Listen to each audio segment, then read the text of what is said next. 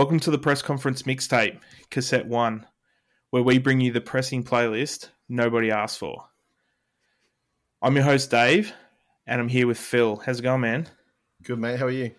Yeah, going good. So we've got a bit of a new concept, and it's the mixtape, and we have a guest. Yeah, pretty keen for this one. Yeah, me too. So we've got the mastermind behind our intro song, the singer-songwriter of the band Caution Thieves, vinyl connoisseur, and our enabler, Nicholas Simonsen. How's it going, man? Oh, man, that's a nice and flattering intro. You just call me a nerd, man. Everyone just calls me a nerd. Yeah, we're nerds too, so it's okay. It's the best. We'll start off with the questions. So how did you get into music? Come from a really musical family. And I come from a small town, New Zealand, called Christchurch, but my family's from the West Coast, which is on the other side of the South Island. Mm-hmm. And I have these, like, my first real musical memories are like road trips from Christchurch to Westport in the car and like listening to Billy Joel and then Bruce Springsteen and Neil Young and all of that. And nice. Like that's on, and just like singing along with my family, and that was the thing that just was the impetus for me to start loving music. Oh, that's so cool! How good were those road trips? I don't know if you did many, Phil, but we did some up the east coast of up to the south coast of New South Wales, and yeah, the tunes along the way are the best. Yeah, we used to go to Yarrawonga like every Christmas and maybe every other holiday, and that's like we're talking about like bands like The Cure and even early like Blink and stuff like that. That's kind of where I got into all of that music. So yeah, best memories, road trips. Oh, sick. So Nick, what was your first record that you purchased? That I myself purchased? Yep. It could be vinyl, it could be CD. It's up to you. I can't remember what the first CD that I bought was. It was probably something terrible. So that's like I'm gonna just skip that. I'm actually really glad that I can plead the fifth and not know what that is. However, the first record that I bought in my vinyl collection was Commit This to Memory by Motion City Soundtrack, which is a banger. That's a very good first one. How long ago was that? When did you start collecting? I've been collecting for like over a decade now. So yeah, I think that was Epitaph did like it was like a white pressing and a clear pressing and a pink pressing, and I got the white one directly from Epitaph on Kings Road. And honestly, and like I think we all joke about whenever someone is in like one of our vinyl groups and like, man, I just started collecting, and we're all like, fuck, I'm so sorry. Yeah. I'm just like so sorry. Yeah. If I had known what I was getting myself into, I think everyone starts with humble ideas of like, oh, I'll just collect a couple records, and like, my collection is sitting behind me just being like ominous and consuming my wallet. Well, I mean, you're very lucky that you picked that up back then, because I picked up my copy last year and I can guarantee you it was probably a lot more expensive than yours. Yeah, I mean, I was still in New Zealand, so like I think it would have been what, 30 something bucks or whatever like that. Like, damn. That hurts. That's also one of those records where like I have a white copy and a black copy. I bought like a black copy of Resist Records years ago. And you know how records just kind of creep up in value, where you're like, one day you're like, apparently this is really hard to get now. Mm-hmm. That's my Chasing Ghost story. Oh, yeah, dude. 10 years later, I was like, oh, what? Someone messaged me on Discogs asking me if I'd take $800 for it. And I was like, pardon me? I had no idea. Yeah, I mean, I don't even know where to start with that one, Dave. Like, it's insane. That's so cool. I love Motion City Soundtrack. I had a pink copy, but I traded it for Bronx 4. I'm at that point in collecting now where I am like, I have a couple copies of it. I don't need more, but they did those presses last year. I think the Newbury did one, and there was a couple other colored ones. And I was very close to being like, I could totally own 5, if not 6 copies of this record. Yeah. Oh, I remember seeing them when they toured that, and they played with, I think it was the first time I saw Emery live as well, and they brought them out, and it was crazy. It was really good.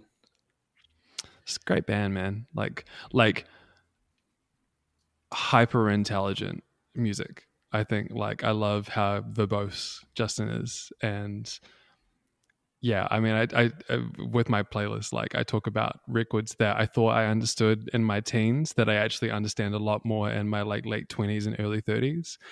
And I feel like anything Motion City soundtrack is like, I thought I understood it at the time, like, oh, he's talking to me and I'm super emo. And now I'm like, oh no, I'm an adult and I really understand this. Oh no. Oh, I think that's a good point there, because some of the songs that I know that you put in the playlist, I was listening to them over the last week and a bit. And, I listened to them back like in the day when I was younger, but listening to them now, it was like I had no idea how big some of these songs were. And I kind of regret. I wish I kind of had that knowledge of, okay, this is almost a masterpiece of a track. And I kind of just missed it back then, I guess. I think that, and we'll get into it when we talk through the playlist, but like, for the most part, it's like songs that like I grew up with, as not as far as like grew up in my formative years, but as I have gotten older, the songs have grown with me, Yeah, and probably mean more to me now, even though they were so important to me back then. yeah. Very cool. So what was the last record that you purchased? I bought, talking about records that I have like too many copies of, I bought a 5th copy of De Last in the Comatorium by the Mars Volta. A 5th copy. Neither is one. It's my favorite debut album of all time. Like it's amazing. But it's like that. Blood Moon by Converge arrived the other day. Oh, nice. And something else arrived the other day that was really good, and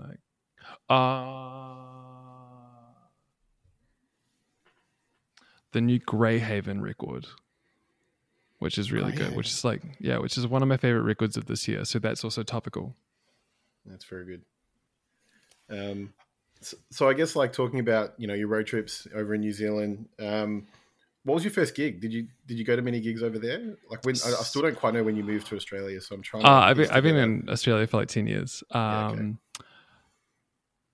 Snow Patrol touring Final Straw, and Muse touring Black Holes and Revelations. Oh wow, yeah. Very good. Yeah.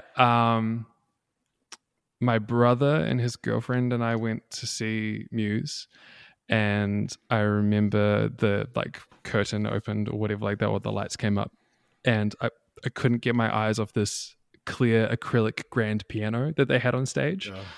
And I was like, this is insane. And I had, it's one thing to see the DVDs of like, I'd seen Hullabaloo and like the Absolution DVD and stuff like that, but seeing them live and being, when a show like, maybe it's because it's like one of my first shows, but like it hit me in such a like special way. Yeah, that was a cool one. I think that's almost nearly every Muse show. And they're making a resurgence in popularity. I see a lot of people talking about them at the moment. I don't know if they have new music coming or have they? Yeah, there's a new record. Yeah, there's like, they're one of those bands that, and I talked to our friend Pikey about it. Because again, like we come from that same era where I love those first 4 Muse records a lot. Like what Showbiz, Origin and Symmetry, Absolution, Black Holes, like really great 4 records. And then literally for me, it just goes and they completely fall off. But even like, I remember every time a new Muse record would come out and I was either working in music media as a journalist or when I was working at Mixdown, it was always like a huge deal. They're like, regardless of how they fell off for me, there's such a huge band, and I don't think that's ever going to change. Plus, you can't really deny how talented they are. So, yeah. Matt Bellamy is an absolute crazy musician. Yeah, freak of nature, absolute freak of nature. I mean, he gets a pass forever for Absolution. Like, I could not like all of the recent albums, but he still gets a pass for that album, especially. Well, I mean, I don't want to harp on too much about Muse, but I still say to this day that seeing Muse, I saw them on the Resistance tour, and they didn't play too many songs off that album, fortunately for me. But that's still the best show I've ever seen. Like the best show I've ever seen. Yeah, and again, not in the spirit of harping on about it, but there was like the whole thing for when they were advertising the tour that I saw them on for Black Holes, like the tagline was like the best live band in the world. And that's not something you say lightly. And again, like anyone, like you just said, anyone I know who has seen Muse has walked away being like, that was magnificent. Like, I've never heard someone walk away from a Muse show be like, yeah, they were okay. Yeah, exactly. They did all right. Yeah, gave it their best, left it out there. So in theme with that question, what was the last gig you went to? North Lane Plenty Sleep Token at the Forum. Oh, that was a great show. I went to the one in Sydney at the Enmore. Yeah, I saw both of those shows because I figured if I was only going to get half an hour of Sleep Token, I might as well do it twice. How good were they? They could have headlined. I mean, I feel like they have to come back for a headliner now. I don't know what the Sydney one was like, but they sold out of merch. So they sold out of every piece of merch the first night that a friend of mine actually had to reprint merch for the second night.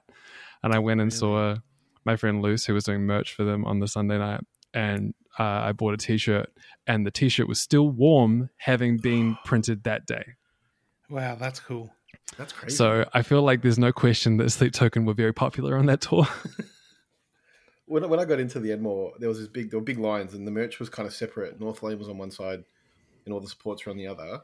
And I thought, okay, there's a big line for merch. They must have, heaps of stuff. But it was all for Sleep Token, and there wasn't many options. But there were just so many people wanting to buy stuff, and it's just.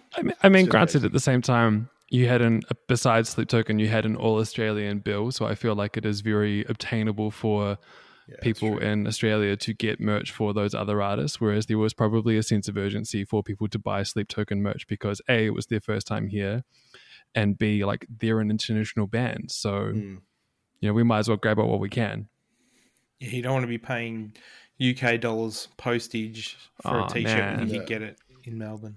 Yeah, I mean, also as a side note to that, I feel sorry for anyone who bought that crazy awesome pressing of the last record from the UK store and paid like $100 and something for it. That was me. That was a lot of people. That was me. Yeah, it was a lot of people. It wasn't me, but that's okay. I'll gloat about that. Yeah, people still looking for that. Again, it was one of those ones that was so available for so long. I think everyone was waiting for it to come down in price, and then it just didn't, and then it was gone. Yeah. I think I paid like $80 something for it, which I was like, oh, it's a cool press. It's like such a good pressing, so I'm down. Yeah, that was the best looking press of last year, most likely. I think. I think so. I definitely don't think enough. This is like a weird critique, but I don't think enough people are doing like a A-side disc. Like a disc 1 is one color and a disc 2 is another color, and so having like the A and B side be the blue with white, and then the C and D side be the clear with black was really cool. Like I think that's quite cool. Yeah, good contrast. Just makes it a little bit more special. Yeah. My copy of Heavy Pendulum is the blue cloudy and the red cloudy, and they look awesome. A good record. It's a very good. Okay, so the next question is, we want to hear a unique purchasing story. So like something you may have gotten on a whim, or something that you like stumbled across in a store one day, or something like that. And do I have like, it couldn't be a more poignant story because you ended up with one of these copies, David. Thank you. I think I know this story. Yeah, so I was in LA a couple of years ago. I had just been having breakfast with my partner at the time and my buddy Isaac Bolivar. For those who don't know, plays in like Happy Buddy Slow Brain, was in a band called NK, is like the sweetest human being in the entire world. Isaac and his wife live in Echo Park, and my partner and I were like, let's go for a wander after breakfast, and we wandered past this store called Vacation Vinyl. And I went in there. I was like, oh, it's a record store. Damn, twist my arm. I better go and take a look. And I'm in there and I find like what an original pressing of the Poacher Diaries by Converge and Rise and Falls. Circle is Vicious, which is an amazing record. But I found a crate full of old Hydra Head records, and I just was like, could not believe what was going on. These records that, if you look on Discogs, are hundreds and hundreds of dollars. And I found not one, not two, not three, not four, but 5 copies of Antenna by Caven, and 4 of them were sealed. Oh, wow. And that's like such a revered, hard to find record. And so I turned around to the dude behind the counter and I was like, hey man, like, do you want to maybe fill me in on how the fuck you have this shit? Yeah. And he was like, it's Aaron Turner's record store, dude. And Aaron Turner is like from ISIS and Hydra Head and Old Man Gloom. And it was just his shop. Oh, that's so cool. So I managed to get, I bought 2 copies of Antenna, a copy of Jupiter, a copy of Until Your Heart Stops, that Rise and Fall record. I didn't buy the crazy expensive Poacher Diaries Converge record, although I was tempted, and a few other things, and then like forced myself to tap out because I could have dropped like $700 in that shop. And again, for those playing at home, like Antenna is never going to get repressed. RCA just don't want to let people repress it. So Dave needed a copy to complete his Caven collection, and I sold him one of my spare copies. So I'm very thankful for that. It is just behind me there, and it's not going anywhere. And if I do need to get rid of it, it's going back to you. So I was going to say it's coming my way. Yeah. But yeah, so that's like, of all of the stories, I thought that was quite poignant. Again, when you've been collecting for a decade plus, you kind of accumulate cool stories like that. But that one in particular was like a very cool one. Yeah. That's going to be one of the craziest stories I've ever heard. That wouldn't happen today, I don't think. It's probably one of the only times in my life I wish I could like time travel back, give myself like $2,000 and be like, treat yourself. Yeah. Because man, like some of that shit I would have just bought the fuck out of it. That's wild. Get into it. And I guess, as Dave mentioned earlier, it's a new concept that we're doing. The mixtape, where, you know, we have a guest on, and you've put together a playlist for us, Nick, and we'll talk through some of the music on there. I guess before we get into it, do you want to kind of explain how you approached the playlist and your thought process behind it? Kind of broke it down to a nice, like a my musical history.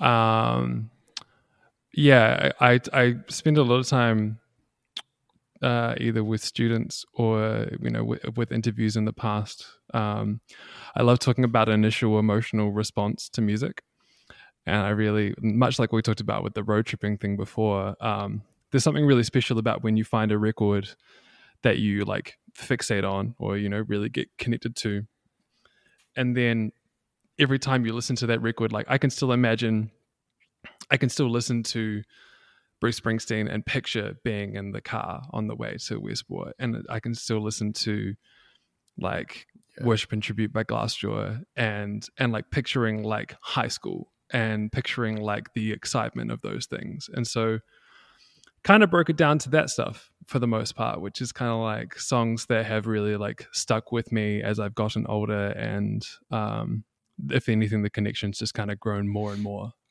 Yeah, I love that. I'm keen to go through this list because a lot of these songs like I knew of, but there was a few that I'd never really listened to before this. So I'm keen to, firstly, thank you for putting them together. I'm keen to go through it. I do, for sure. Yeah. High Fidelity is like my second favorite movie of all time. Like I love that movie. And there's a scene in High Fidelity where John Cusack like literally talks to the camera, like breaks the fourth wall about making the perfect mixtape. And like, you know, like it can't be all high, it can't be all ho. You've got to balance it out and everything like that. And I tried to do that with my, like, I think intrinsically at the back of my mind, whenever I'm making a playlist, I'm picturing myself like I'm picturing John Cusack sitting on the floor of his apartment in High Fidelity, like schooling people on how to make a mixtape. while he's brushing records. Yeah. Constantly reorganizing his collection. Autobiographical. Yeah. No, that's not how we do it, bros. Can I just say, like, music is the only thing that does that for anyone, I think, is where you can listen to a track and it'll take you back, good, bad, or indifferent. And you just, with a snap of a guitar string, you could be back in year 10, living your best or worst nightmare. I refer to it in teaching as like music is the universal language. And what I mean by that is it has an emotional like answer for everything that you're feeling. So you're happy, you're sad, you're vulnerable, you're angry, you're energetic. It's just like music has the answer for you. And so when you think about countries that English isn't the primary language, but then these artists will go and tour like in these countries, and like people who don't even speak English will fix it. They like that it moves them in these incredible ways. So it kind of makes you realize that there isn't really any barrier. It is this like universal language for people. That's so cool. All right, so let's start with the first track. So we have Mew Empire by Glassjaw. Yeah, because rare by me to start a podcast, like a playlist with Glassjaw. I mean, I figured it just makes sense. They're my favorite band of all time, and Worship and Tribute turned 20 last year, and it's been my favorite record for a really, really long time. It's just one of those, like, it caught me at the right time. If anything, like it's one of those records that stopped me from going down the new metal route in a big way. Appealed to the right musical sensibilities at the right time, like being a guitarist. So I think like when I first heard that record, I would have been playing guitar for like maybe 5 or 6 years. Okay. Yeah. And yeah, just like even now I'll go for a run and listen to Worship and Tribute, and it still like revs me up. It just like, it has everything. It's energetic and abrasive and frenetic, but then like the choruses are so catchy, and then you've got the kind of avant-garde jazzy and funky stuff that's in there. When you think about the fact that it came out in 2002 and you think about what was popular at the time in 2002, it's a pretty brave record, really, when you've got like Limp Bizkit and Korn and all that dominating the airwaves, and Glassjaw are like, we're going to do this weird kind of avant-garde, post-hardcore, odd record. And yeah, it's just one of the, like, anyone who knows Glassjaw, it's like one of those records where like, I've never met someone who listens to Glassjaw who doesn't just absolutely think that record's the Bible. Yeah. I was saying to Phil today how, everything you want to know about Silence hasn't aged all that well, and this was like their big maturity step forward, especially for Daryl lyric-wise. And like, yeah, I mean, Silence is one of those records where it's, for its time, is a really like, again, it's a brave record. It's really vulnerable. It takes a lot to be vulnerable like that. 100%. And it's still awesome. What I think that I find with Worship and Tribute is, and I read this interview that Justin Beck did the other day with Spin, where it's them entering their I don't give a fuck phase. Like, I just don't give a fuck. Yeah. And so they no musical boundaries. There's no one sitting in the room being like, that's not Glassjaw. They're just doing their thing. Yeah. And so it's just one of those things, like, it's unbridled creativity, and it just works. I'll probably get cancelled for this, but I actually had never listened to Glassjaw fully until this song. I know David put the record on my radar maybe a few months ago, and I listened to it back then. I don't think I gave it proper listening time where I sat down and listened to the album. I did do that after listening to the song because it's aged really well. And like you said, if you ask a Glassjaw fan what is the best record, I can see that. And I think this is a good choice for the first song on the playlist. It's funny. It's not even my favorite Glassjaw song. Not even my favorite Glassjaw song Really? on that record. Nah, my favorite Glassjaw song is Stations of the New Cross from Coloring Book, and my favorite song on the album is Cavalcade, a Gillette Cavalcade of Sports. But in tune with trying to keep this playlist down to an hour, I chose not long songs. I tried to avoid. There's a whole section that could have been like 12-minute Dream Theater, Opeth, and Porcupine Tree songs, but I did you guys a favor and pulled that back. Thank you. I was looking for some long ones. I mean, like, shorter songs means you can put more in. But yeah, to speak to what you're saying, Phil, it's like I know a lot of people who got into Glassjaw because of the Cosmopolitan Blood Loss music video. And yeah, it just, again, it's a right time, right place. And yeah, it just one of those ones where it's grabbed so many of my friends just like adore this record. I feel like I probably haven't helped that situation by just being like spending the last however many years of my life being like, it's the greatest record of all time, guys. It just is. They're the best band ever. Listen to me. Pretty much. Like, it's I don't allow for any like, you know, caution on that. It's just like, no, it's the greatest record of all time. Thanks for coming. Thumbs up. I love it. Well, let's load it up.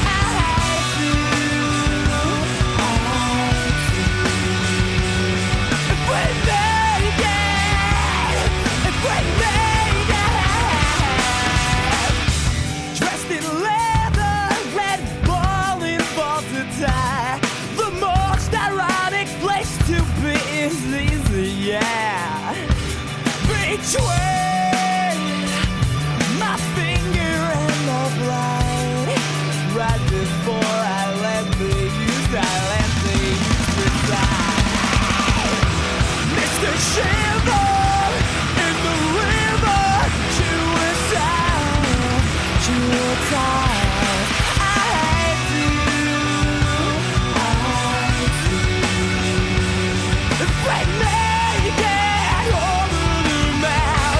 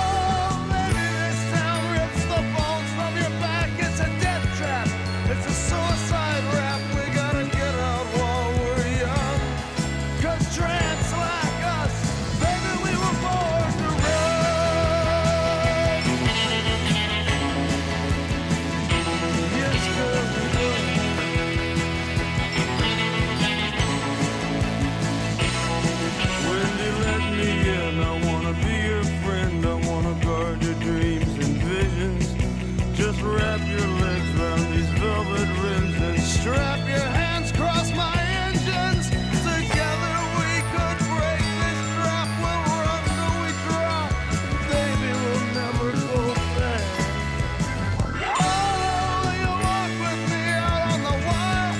'Cause baby, I'm just a scared and lonely rider. But I gotta know how it feels. I wanna know if love is wild, babe. I wanna know if love is real.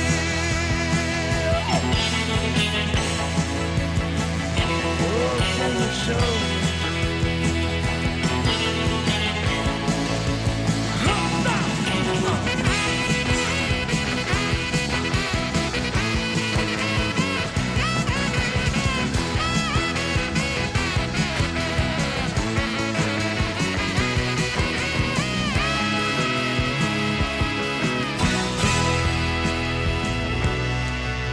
Beyond the palace, semi-powered drones scream down the boulevard.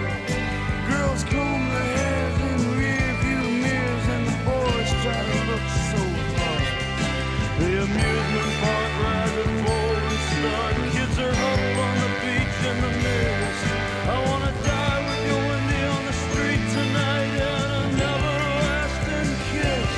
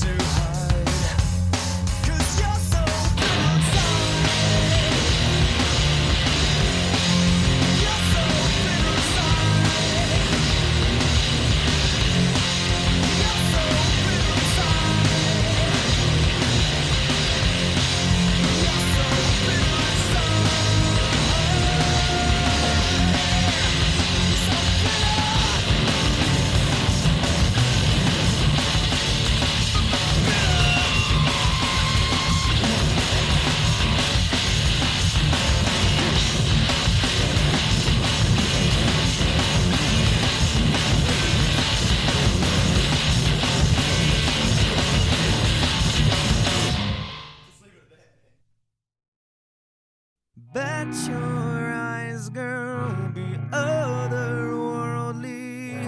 Count your blessings, seduce a stranger. What's so wrong with being happy? Kudos to those who see through sickness, yeah.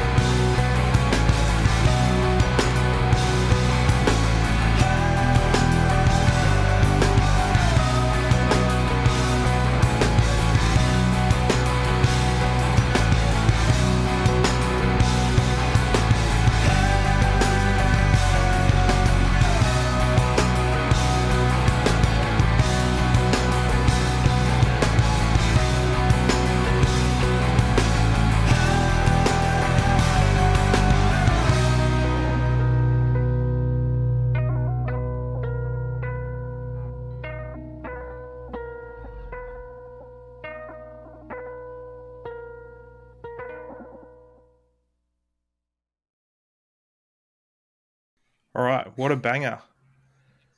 So Absolute banger. The next song we've got on the list here, Nick, is Born to Run by Bruce Springsteen. Yeah. I think if there's any song that is solely responsible for my life as a musician, it is Born to Run. My dad's favorite record of all time. You know, I spent so many, like countless hours of my childhood like singing along to this record with my dad. And then there's the iconic album cover for it where it's like Bruce Springsteen like with the Telecaster slung over his shoulder, just looking like a bad motherfucker. And yeah, it's just one of those records that, again, I have these cherished memories around. And yeah, there's this like, it's triumphant. That the end of it where the big sing along in the last chorus is like such a triumphant moment. Yeah. And just can't go wrong. It's just such a good, feel good, uplifting song. And then you add the sax at the end. I think the sax at the end. It's so good. I'm just all about sax in rock songs at the moment. I don't know why, but it works so well. It's awesome. I mean, yeah, you're not wrong. There's also that thing where like the way that Springsteen's like lyrics speak to you. And again, I didn't really like get it until I got a little bit older, but there's that line, the highway's jammed with broken heroes and a last chance power drive. And like when that comes in, it's like this ultimate triumphant moment of just like, it's a fist pumping energy moment. It's definitely a clap. But yeah, sax is the move. Like sax is absolutely the move. It just gets me excited for summer too. Like I just want it not to be cold. And like you said, go on a road trip or something and just play it loud because it's perfect for that. Ugh. And I think the big one for me, like I'm 32, my dad is 76. And so for like, it speaks to the intergenerational stuff, much like we're talking about the universal language, where like that record still like means so much to me now as a 32-year-old. And, you know, when it came out, I wasn't even an idea. I wasn't even a concept of a human being at the time. Yeah, that's a good point. So I like, you know, and we see it with bands that kind of have been doing it for 20, 30 years where like people start to bring their kids to the shows or like passing down the records and stuff. And so it's probably one of the reasons why Bruce Springsteen is still doing stadiums around the world, is that like, I'm going to take my kids and they're going to take their kids and his songs are still going to speak to everyone. Beautiful. Okay, so tell us a little bit about Bitter by Shihad. All right. Proud Kiwi. Proud Kiwi who could not include Shihad on the playlist. I went to the Kaipoi High School, which is Kaipoi is a town in North Canterbury, about 25 minutes north of Christchurch. And the Kaipoi High School music room had posters for Shihad's records, the General Electric and Killjoy. And it's like imprinted in my mind, like I can see the shitty discs at Kaipoi High School, and like to my right, I can see these like faded posters of Shihad records. And Bitter is just my favorite Shihad song. It's just a fucking banger. But most importantly, being a young kid in New Zealand who had an interest in like heavier / alternative music, and having a band like Shihad made that feel like it was obtainable to do it. Yeah. You could, you know, like New Zealand is a small country, so it was really empowering to have a band that is like New Zealand's premier rock band that were big in Australia, and like at the time they were trying to go for America and stuff like that. And it made it feel like the musician dream was actually a little bit more viable. Like it's like, oh, hey, maybe I could do this, rather than it feeling like a pipe dream that was never going to happen. Also, just a really important band to me. Tom Larkin, the drummer, was a really huge mentor for me and a really important part of my life. I never would have ended up running Mixtape magazine for a number of years if it wasn't for Tom. I owe that guy everything, and he has taught me so much and been a really wonderful guiding light. And yeah, so band will always be like a cherished one for me. And Chris from my band, who's also from New Zealand, we got real drunk and had like a happy cry watching She Hard at their 30th anniversary show at 170 Russell. So there you go. That's so good. They're the best though, those anniversary shows, and you've got all your mates that have got years and years of experience with an act, and you just like bask in it. It's there's nothing better. Yeah, and like again, it makes you realize how much a band is like meant to you when you have those moments as well. Like I love She Hard and have loved them for a really long time, but being able to like see them, just like it just really hits the point home that like they're such an important band to me.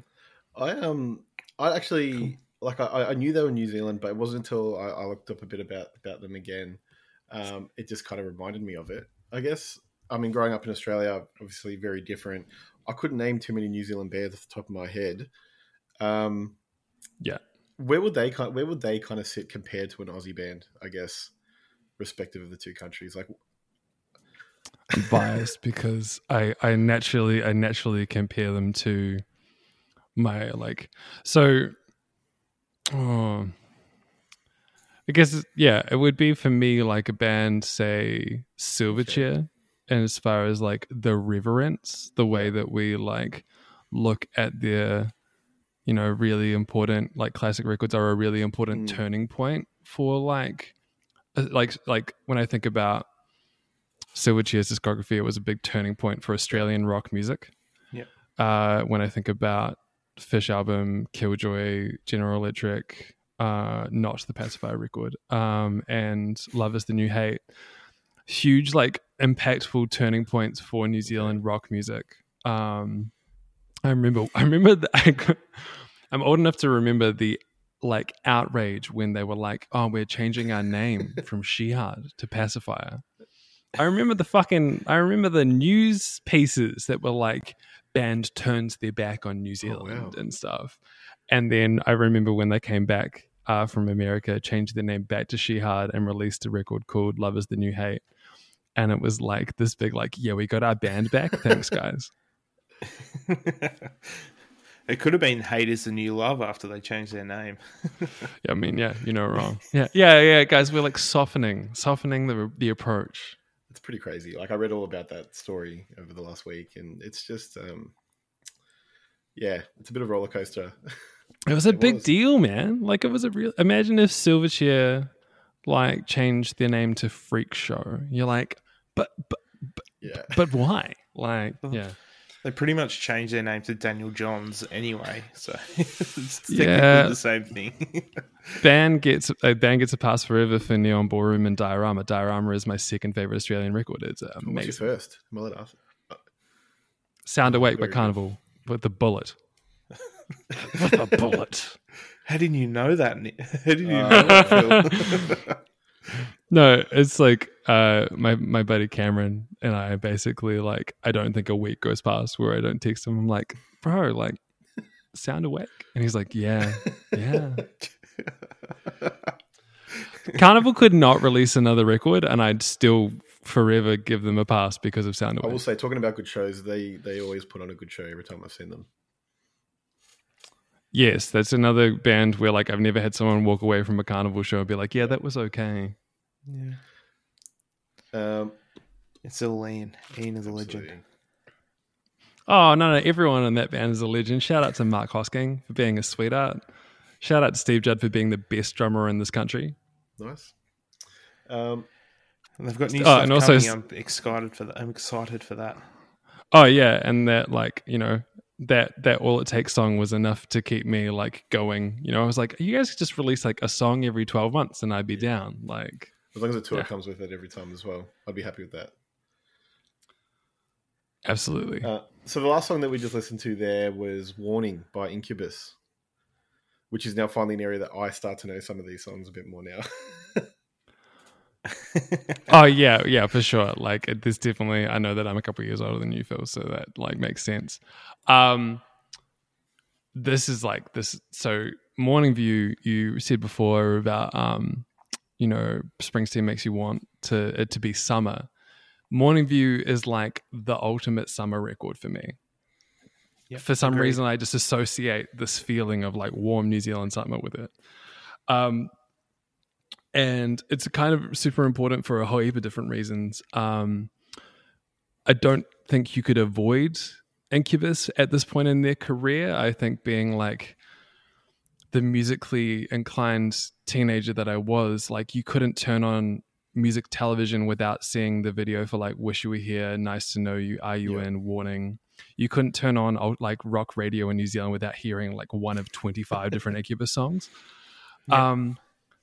But it's like the dream. The way that they made that album is like the dream. And they, Make Yourself was such a successful record that they got an advance to go and buy a house in Malibu. And they moved into a house for, like a year in Malibu.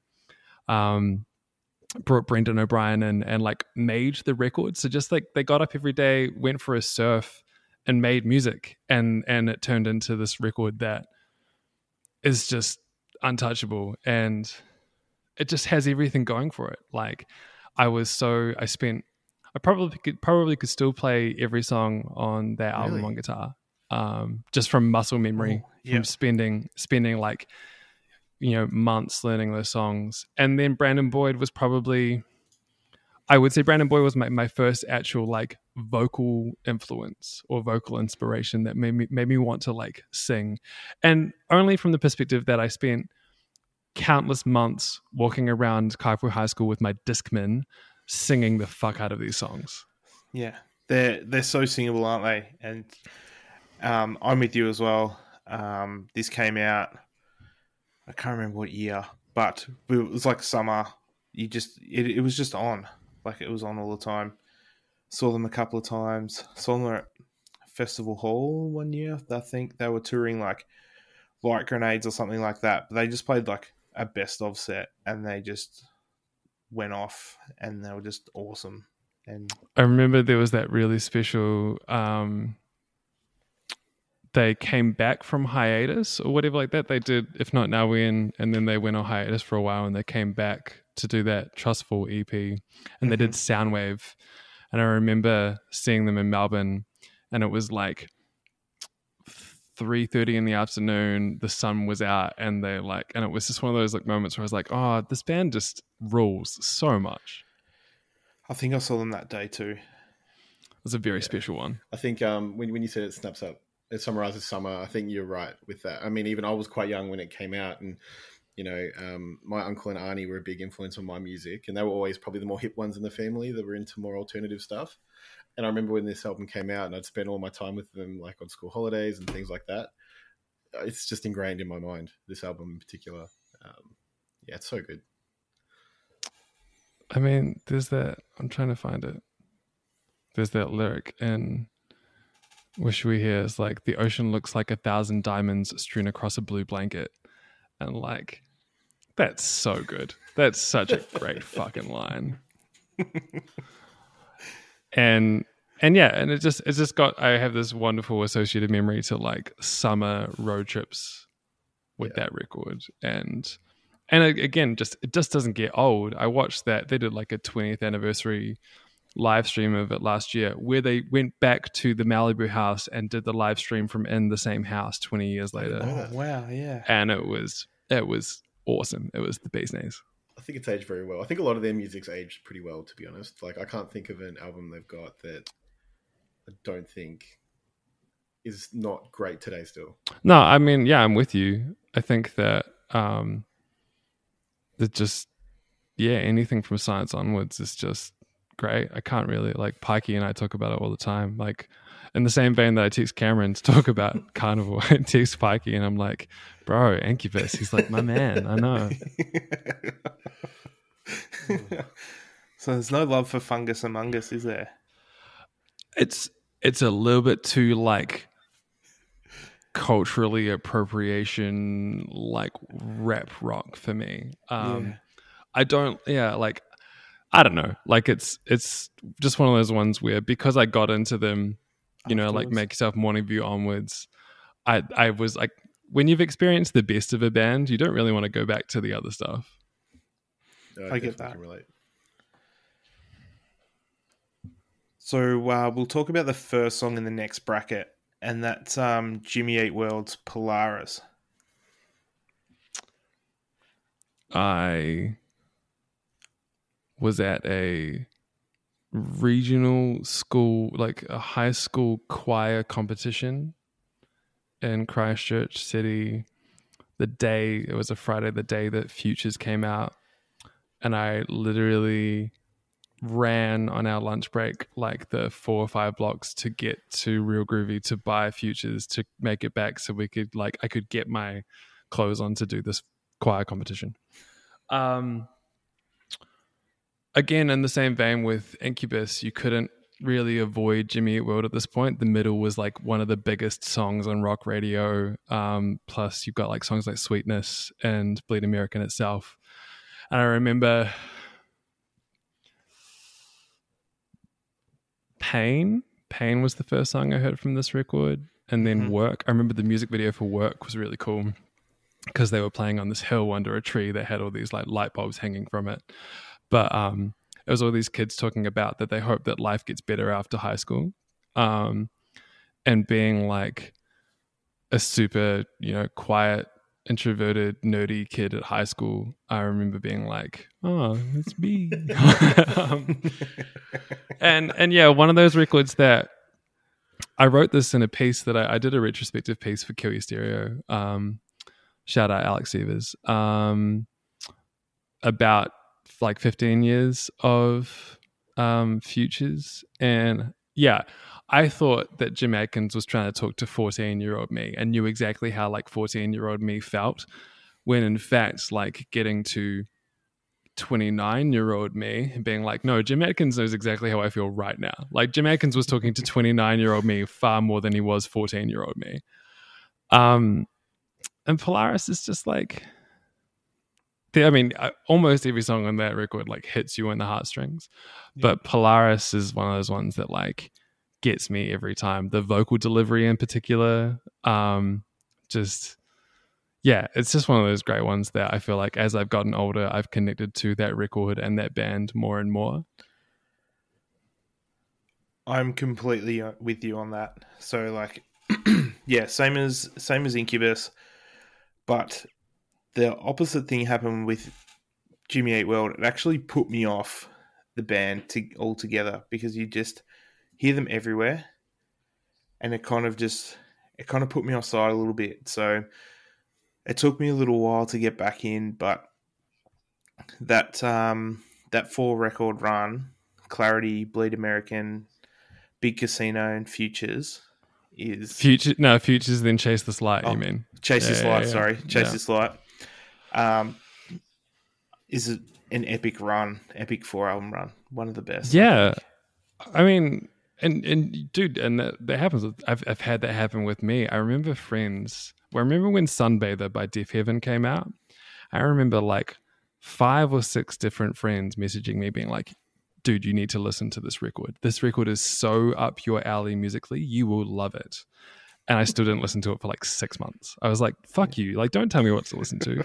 So there's a lot to be said about when you do get kind of hit in the face with something, like, or you get kind of oversaturated with it. You don't really want to, like, I don't really want to go and listen to this. So I don't want to dive in. I think the biggest one for me was, again, I've been playing guitar for years, so I was naturally, gravitated towards guitar-driven music. And that era of music in particular, when I think about Incubus and Jimmy Eat World and stuff like that, like rock radio was rock radio. And like you seeing music videos on the TV was like a lot of guitar-driven big rock music. So that was when I kind of like, I remember learning the riff for Bleed American because I was like, this riff is so sick. But at the same time, I don't blame anyone for. I mean, to this day, I know people who know the Middle and don't know any other Jimmy World songs, despite having like an arguably perfect discography. I was one of those people that I listened to Clarity, I listened to Bleed American. I don't know what happened in 2004 when this album came out, but I didn't never listen to it. And then I listened to Chase the Light after, and everything afterwards. I just never went back to this album. And I remember, Dave, you picked up a copy last year. And I still didn't listen to it, even though I saved it to my library. I'm like, I got to listen to this album. So I'm glad you gave me a reason to listen to it, Nick, because everything you said sums it up. I flew back from New Zealand, and I was in New Zealand when they played the album in full for the 10-year. So I missed the Melbourne show, flew directly to Sydney from Christchurch to go and see the Sydney show.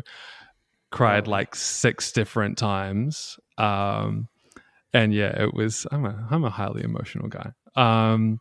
But yeah, like, because I'd seen Jimmy Eat World a number of times before, and they'd never, all of the song, as much as I love the singles, like the big hits, all of, like, quite literally, if I was to list my top 10 Jimmy Eat World songs, I'm pretty sure none of them would be singles. Like songs like Polaris, songs like Just Watch the Fireworks from Clarity, songs like Dizzy from Chase This Light. Dizzy's like, Dizzy's a great song.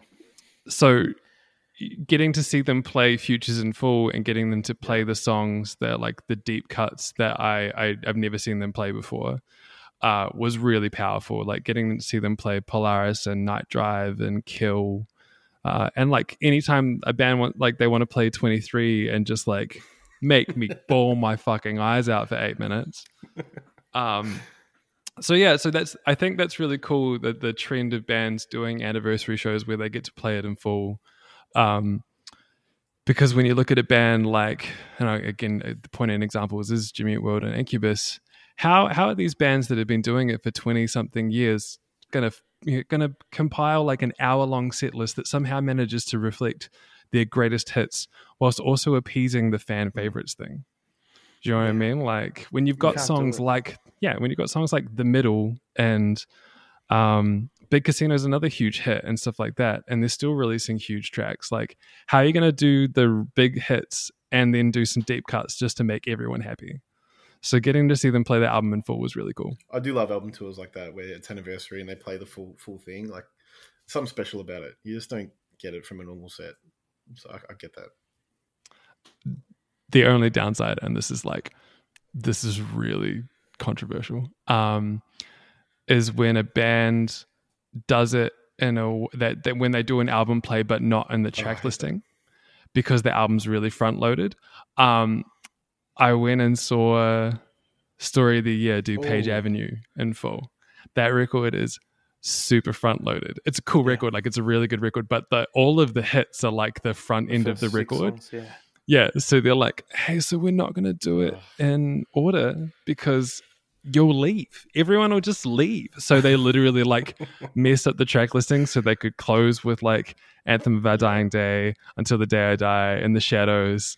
They're like, we're just going to do this because we need to be able to close with the hits, guys. Trophy Eyes did that at Unify for, oh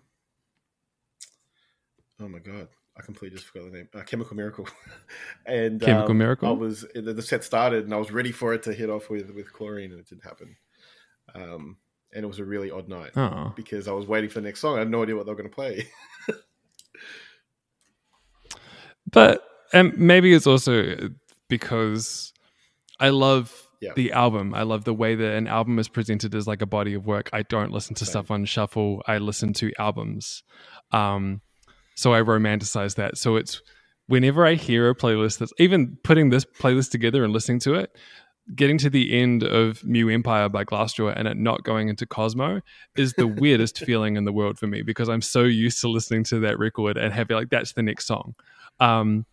So yeah, if we're going to play an album in full, like do it how it was originally intended to be presented, you know?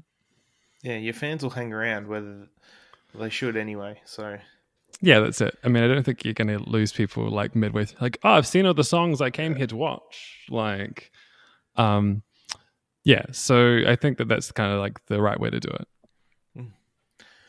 We're going to spin that song now. We'll be back in a few.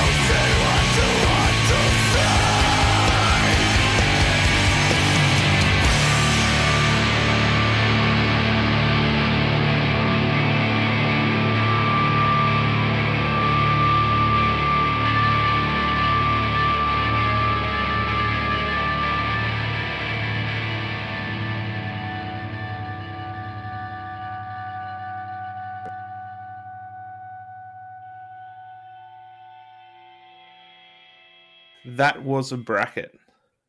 Those good tracks. Yeah. So the first song Yeah. after Polaris was Rose of Sharon by Killswitch Engage. Man, this is like, again, being like a metalcore kid in the early 2000s, mid 2000s. I think everyone's got this moment. Everyone that I talk to has this moment. Like, where were you when you heard Howard Jones era Killswitch Engage? I remember that Juice TV, which is like the New Zealand music video channel, had like a metal section on like a Wednesday night that was 8 till 10. And I remember there was like a video for Duality by Slipknot or something like that. And then after it went straight into Rose of Sharon. And I was so angry because it didn't have the title of or the band on it. Yep. And I was like, oh my God, how is this so aggressive? But this dude's voice is like amazing. And like this little clean section before the huge chorus, like what the hell? And I was very fortunate that I went to school the next day and was talking to a bandmate of mine, like about the song that I had, blah, blah, blah, blah, blah. And he had literally bought the CD like 3 weeks beforehand. And he was like, do you want to take it home and burn it? And I was like, yes, I want to. Why didn't you tell me sooner? Yeah. I did go and buy the CD, so don't hate me for burning CDs. And man, like right time, right place. Just, I had already, again, been listening to, I hadn't stepped fully into like metal space yet. I was listening to a lot of Dream Theater and Porcupine Tree and, again, just lots of like progressive inclination stuff because I was a 14, 15-year-old guitarist who just wanted to shred. So yeah, and then they're such a gateway band because it's like there's so much on the metal side of things, and the riffs are insane, and like they have that wonderful proclivity to do like 4 to the floor stomp riffs that just rule. But Howard's choruses are just like, the End of Heartache as a whole has like every important. No, I won't say that. The End of Heartache and As Daylight Dies has like every important medical chorus. And I'm only saying As Daylight Dies because My Curse is like one of the biggest choruses ever. Yeah.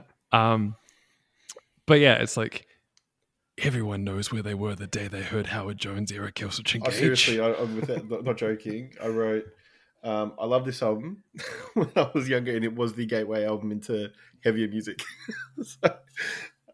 So good. Yeah, dude. It's like this band, like if Linkin Park was like lighting the match to get people towards heavier music with big choruses, then like, yeah, that's it. It's like Killswitch Engage is the bonfire, motherfucker. Like, but not only that, that was where my obsession with like Roadrunner Records came from. Because Roadrunner had signed Glassjaw and Fear Factory and Machine Head and Trivium and Slipknot. And it was just this wonderful melting pot of these incredibly massive metal bands. And so it was like the peak of Roadrunner having that thing where it's like, if you like A, then you might like B and C as well. And I don't know if you guys know this, but Roadrunner also curated the soundtracks for like Freddy vs. Jason and the first 2 Resident Evil films. And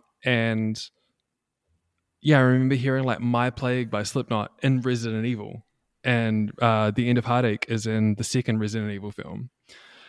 And so in the same way that Tony Hawk's Pro Skater exposed a whole heap of people to like punk music and rock music, there was like movies and soundtracks and the Headbangers Balls like compilation discs that were exposing to people to that era of metal.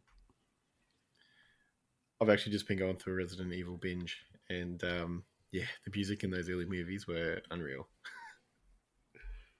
It's a shame the movies aren't that The new great. show's pretty good. Lance Reddick for the win. That guy can do no wrong. That guy has like he has the voice. He's just, I don't know, like if you guys have watched The Wire or Bosch, or he's even like one of the dudes in Horizon Zero Dawn, the game. Like he's the antagonist. And he just has the voice that talks like this. Like he's amazing. So the next track in such a tangent. No, it's good. The next track that we listened to just there was from a Ripper album, mind you. It was Crossing the Frame by Coheed and Cambria. This is a deep cut. It's a mad deep cut.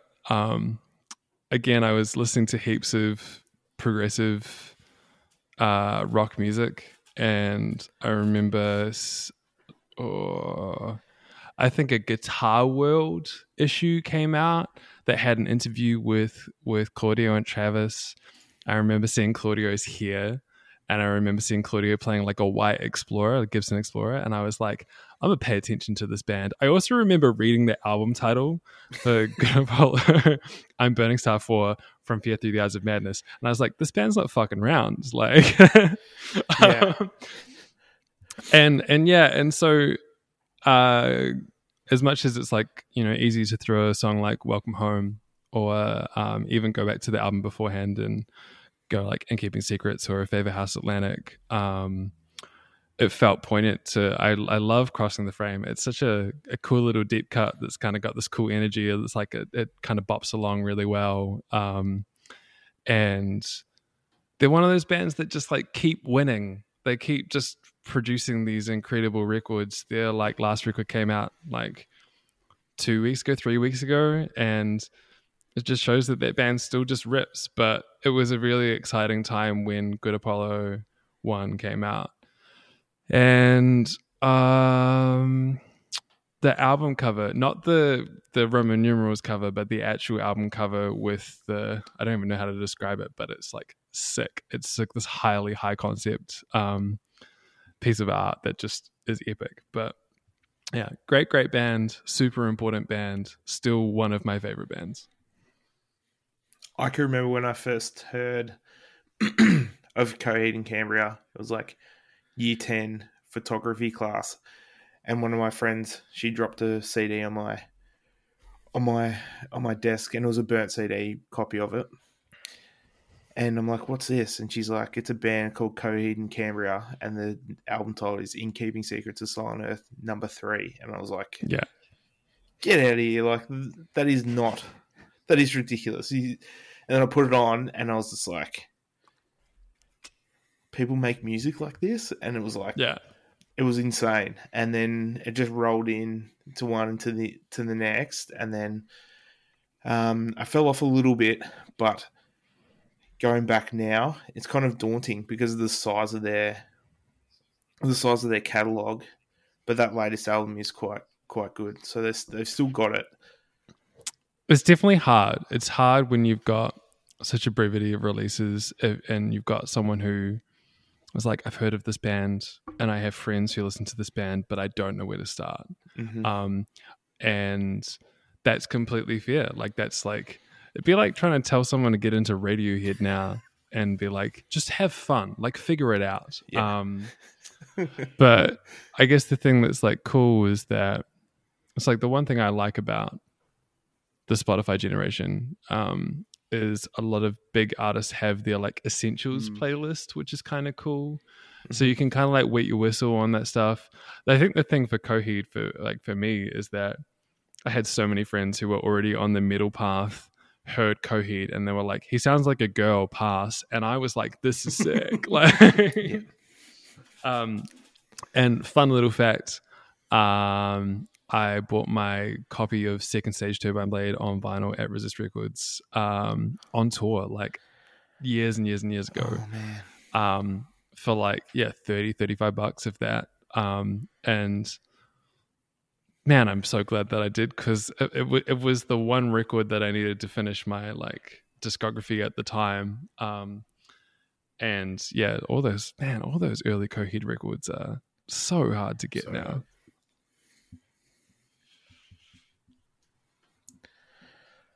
So after that was Poison the Well, Apathy is a Cold Body. Did I say that correctly? Apathy is a cold body. Yeah. I read an interview with Keith Buckley from Every Time I Die a number of years ago, talking about like reflecting on You Come Before You. He was like, at the time, 2002, our band's like, there was a whole heap of things happening in America, and everyone was kind of playing off each other and, like reacting to everyone else's records. And he said, I remember when You Came Before You came out, and he was like, man, I'm so glad someone has started to take risks, or I'm so glad that someone has decided to get weird. You Come Before You is one of those records that I definitely didn't get it the first time. I definitely got like parts of it, but like the slide guitar stuff and some of the wacky things that are on that record, I didn't get. And then the more I kind of like listened to it, the more I kind of got the depth of it. But the big one for me, the big aspect of it for me is Jeff's lyric writing. Super vulnerable. He was like the lyricist that told me that it was okay to be sad about your girlfriend breaking up with you. Mm-hmm. And yeah, but like writing it in really poignant ways, and just it's aged so well. It turns 20 next year. They, if I remember correctly, like Magnus from Cult of Luna assisted on this record. They did it at Tonteknik in Sweden. I think they did it at the same studio that Refuse did The Shape of Funk to Come. And I remember an interview with Ryan Premack where he was like, we've done the big American sounding record thing. We wanted to go and do something a bit dangerous. So they were like, we're going to go to Europe and do like a record in Sweden. And so You Come Before You and versions are both done in Europe. And yeah, they've just aged super well. And much in the same vein as Glassjaw, it's like people who know Poison the Well, like love Poison the Well. It's one of those things that like, it's a club full of people who like live and breathe the band. That's certainly of an era type thing. I think there's like flush in the pan fandom in the newer age of music. I think where like I talk about bands that I love, and they're from 2000 to 2005 is when I discovered them, and it's just like Poison the Well were in there. I didn't actually click with them straight off the bat, and it took me some time, and I think I was probably just, I don't know, maybe not in the right headspace or not mature enough to get it, but I get it now. And yeah, they're so good. I think it's one of those things as well where coming from that specific era, it felt like you'd like unlocked this thing. Like it felt like you had unlocked this magic treasure box that you finally got the thing. Like you were here, you were in the club. Mm-hmm. And I remember buying the first two Poison the Well records, so Opposite of December and Tear from the Red, after buying You Come Before You. And I remember like looking at the artwork and being like, this is so cool. Like I feel like I get this thing now. Like I'm like, yeah. And it is really cool I miss that era of where discovering a band was like crack. Like it was this thing where like, and I still get it, but mostly I get it these days from like new records from bands I've been listening to since those formative years. Yep. Whereas in those formative years, hearing bands like Poison the Well or Thrice or At the Drive-In or Thursday for the first time was like you'd unlocked this thing, like you'd pulled away the curtain and discovered this like haven of amazing music.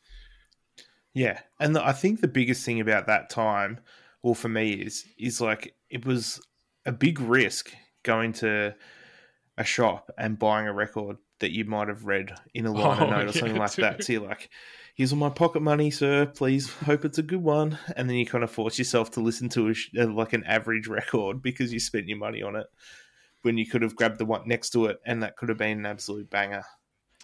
Dude, I mean, like, so Real Groovy was the one shop in, like, the one CD shop in Christchurch that Parallel imported, like brought in US and UK import stuff. I remember buying And Keeping Secrets by Coheed for like $45 on Whoa, CD. yeah. But I remember buying You Come Before You because I liked the cover. I remember buying Relationship of Command by At the Drive-In because I liked the cover. And yeah, you're like, but to parallel with that, if you didn't get a seat, like if you didn't get a record straight away, you were like, but I just spent like $30 on it, so like obviously I just need to keep going. And there were records that, like, these days, if something didn't catch me the first time, you know, on Spotify, you're like, I'll just go to my safe haven or go to whatever I always listen to. Whereas, like, I remember not getting You Come Before You, being like, this is weird, this is really, what have I done? Yep. And it's like a top 5 desert island record for me now, like it has been for a really long time. So there's a lot to be said about the fact that I bought that record for $35, didn't get it immediately, but I was like, but like, I feel like I will get this, like I have to get this, and just kind of kept going. I will say That's such a good... Poison the Well are a band that I've just gotten into this year, and I think I'm almost the opposite, where I was into probably more poppy emo stuff through those early years, and now I went heavier, but I missed a lot of these bands. And I've really only listened to those first 2 records, and I love them, and I listen to them on repeat at the moment. Haven't ventured into the third because I know it is a bit of a step away, but this song today, I really enjoyed. So,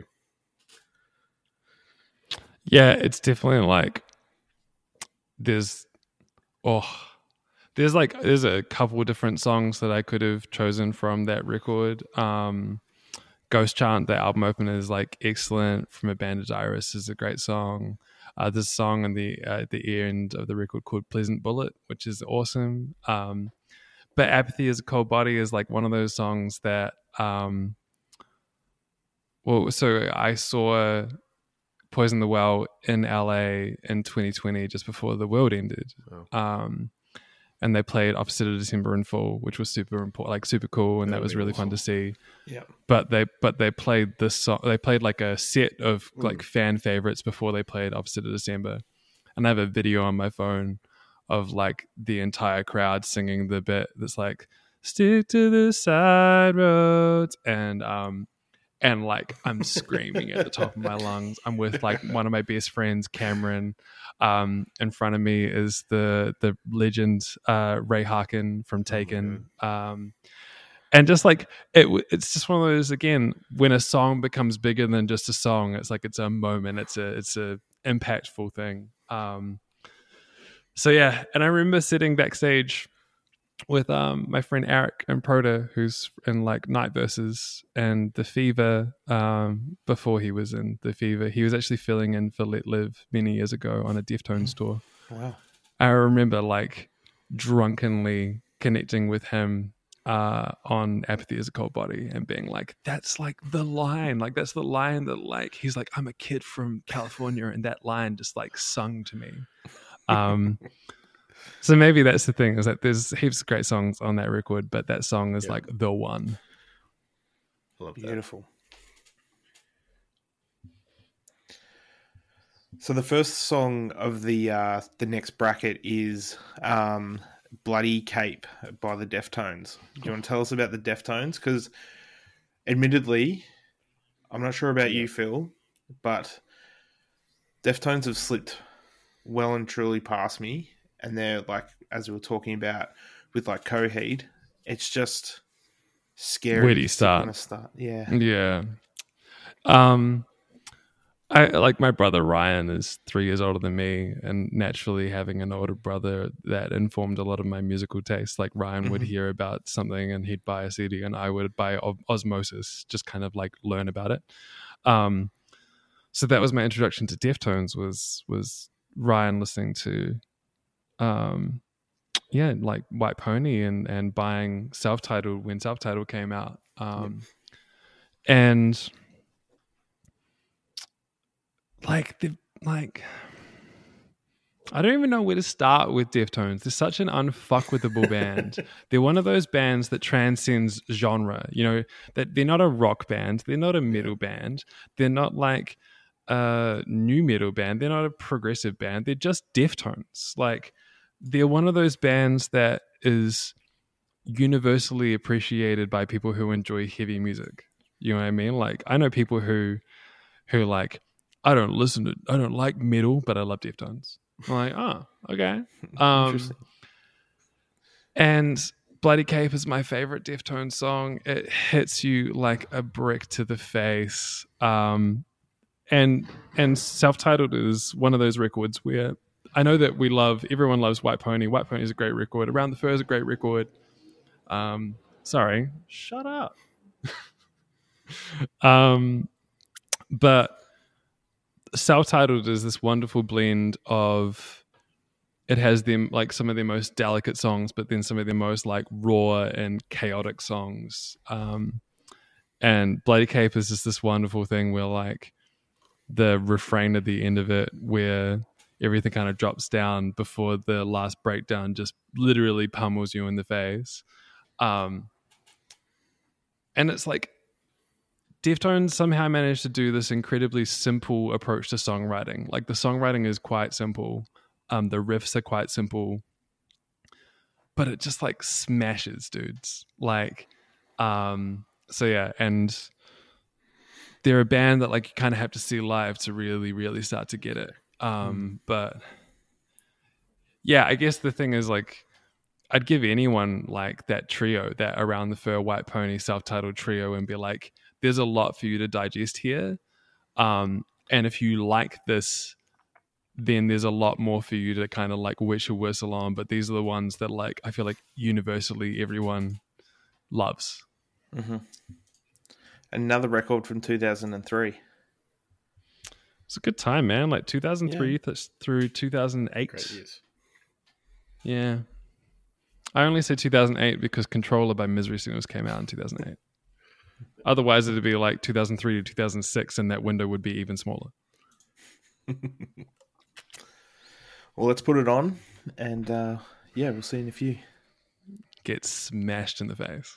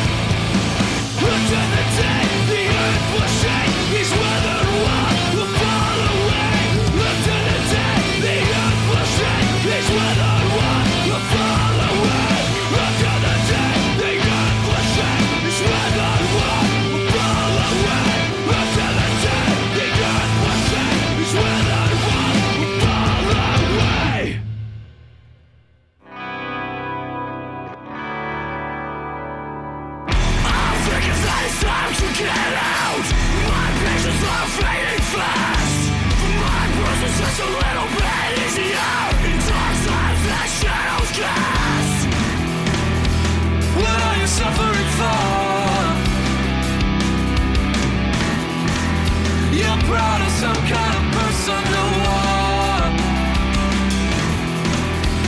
And will you throw it away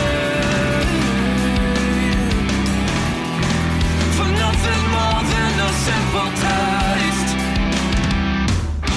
I stay in time and watch you pass. Now sky alone deep beneath my skin. I'll draw this line and hope you'll take me slow.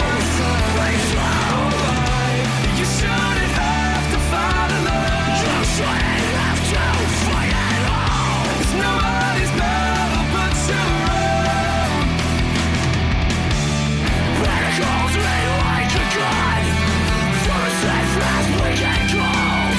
I think it's time to kill the drama. This lifestyle's getting old. Whispers behind closed doors. Eyes fly through dark windows.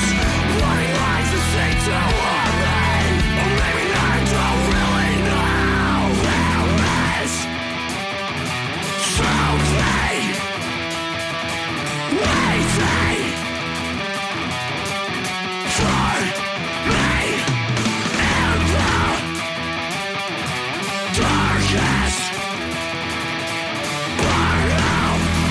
me in the darkest part of my imagination.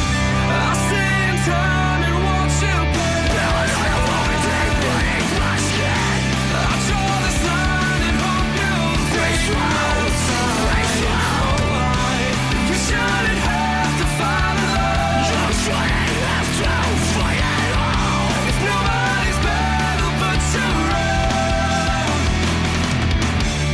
This is all self-induced terror. This morning come, this is just a glimpse. Until it's something thrown in my head. But I'm pretty hard to convince. Oh, there's no relief. Oh, this world can't offer. Oh, there's no relief. Oh, this world can't offer me. I'll stay in time and watch you pass by. I'll draw this line and hope you'll take my side. You shouldn't have to fight alone. It's nobody's battle but your own.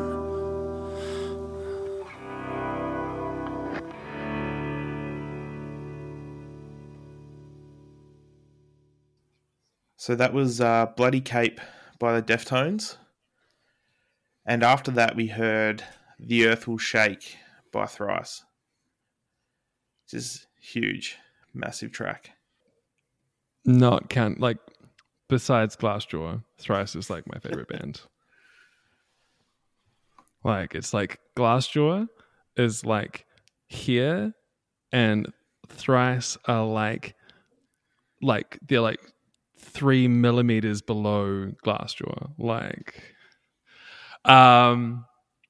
again, just a record that came out at the right time, and you know, it's one of those ones where when Visu came out in particular, I was 16, like around 16. My taste was shifting. I was looking for something that was a little bit more, had a little bit more depth to it, was a little bit darker, and I remember the video for Image of the Invisible, and I remember like it being quite theatrical and conceptualized and stuff, and I was like, this is really cool.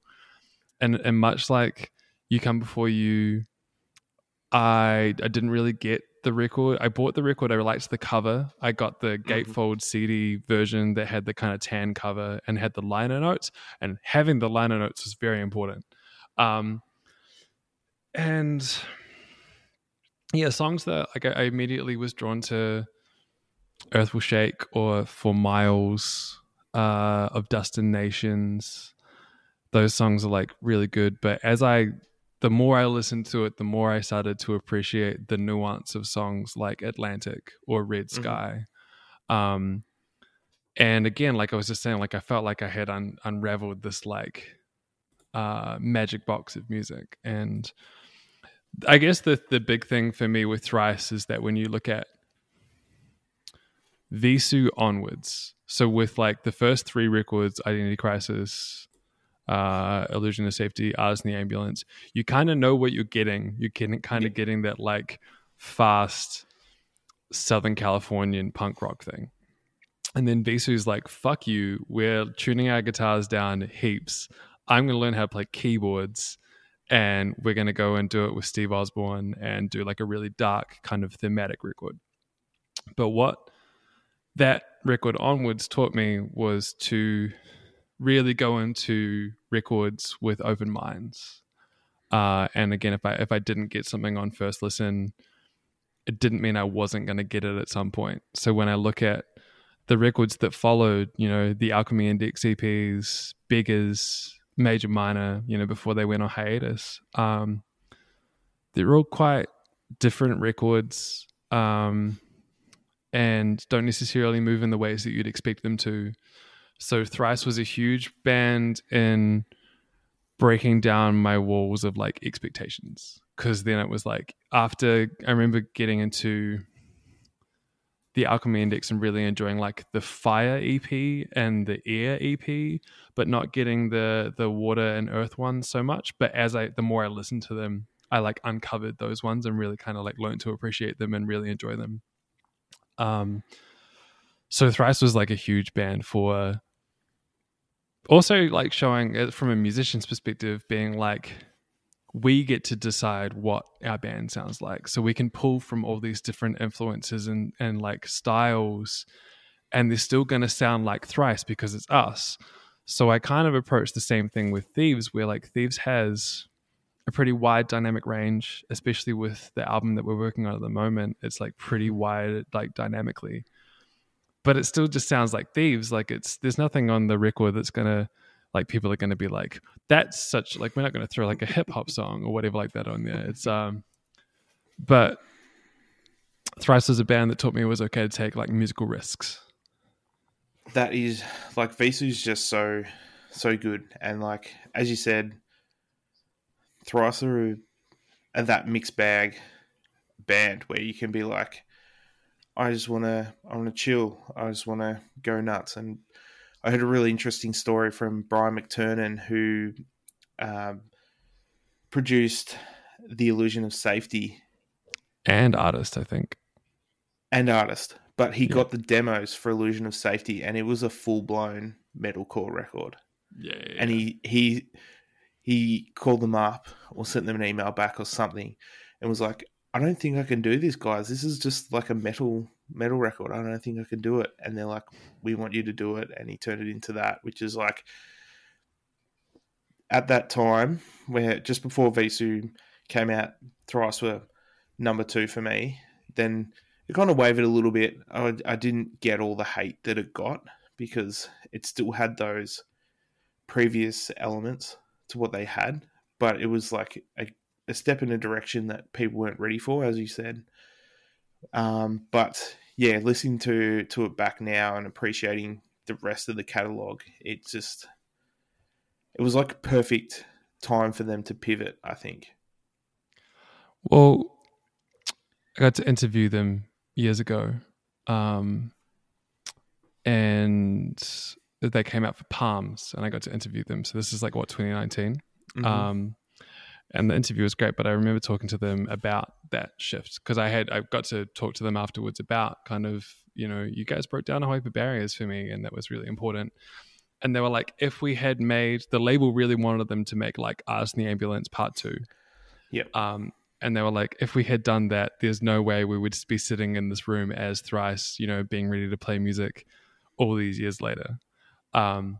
So in the same vein with like, Poison the Well, like if Poison the Well had made Tear from the Red Part 2, they probably wouldn't be anywhere near as revered as they are now. And we're starting to see that with bands like Killswitch Engage, where everyone celebrates Alive or Just Breathing, End of Heartache, As Daylight Dies, because they were huge formative records. But whether we like it or not, Killswitch Engage has kind of made the same record like 5 times now. So Thrice, you know, taking a risk then set up their their like cult status moving forward. In the same way that, again, we look at You Come Before You almost 20 years later, and people are like, yeah, Poison the Well is still like the shit.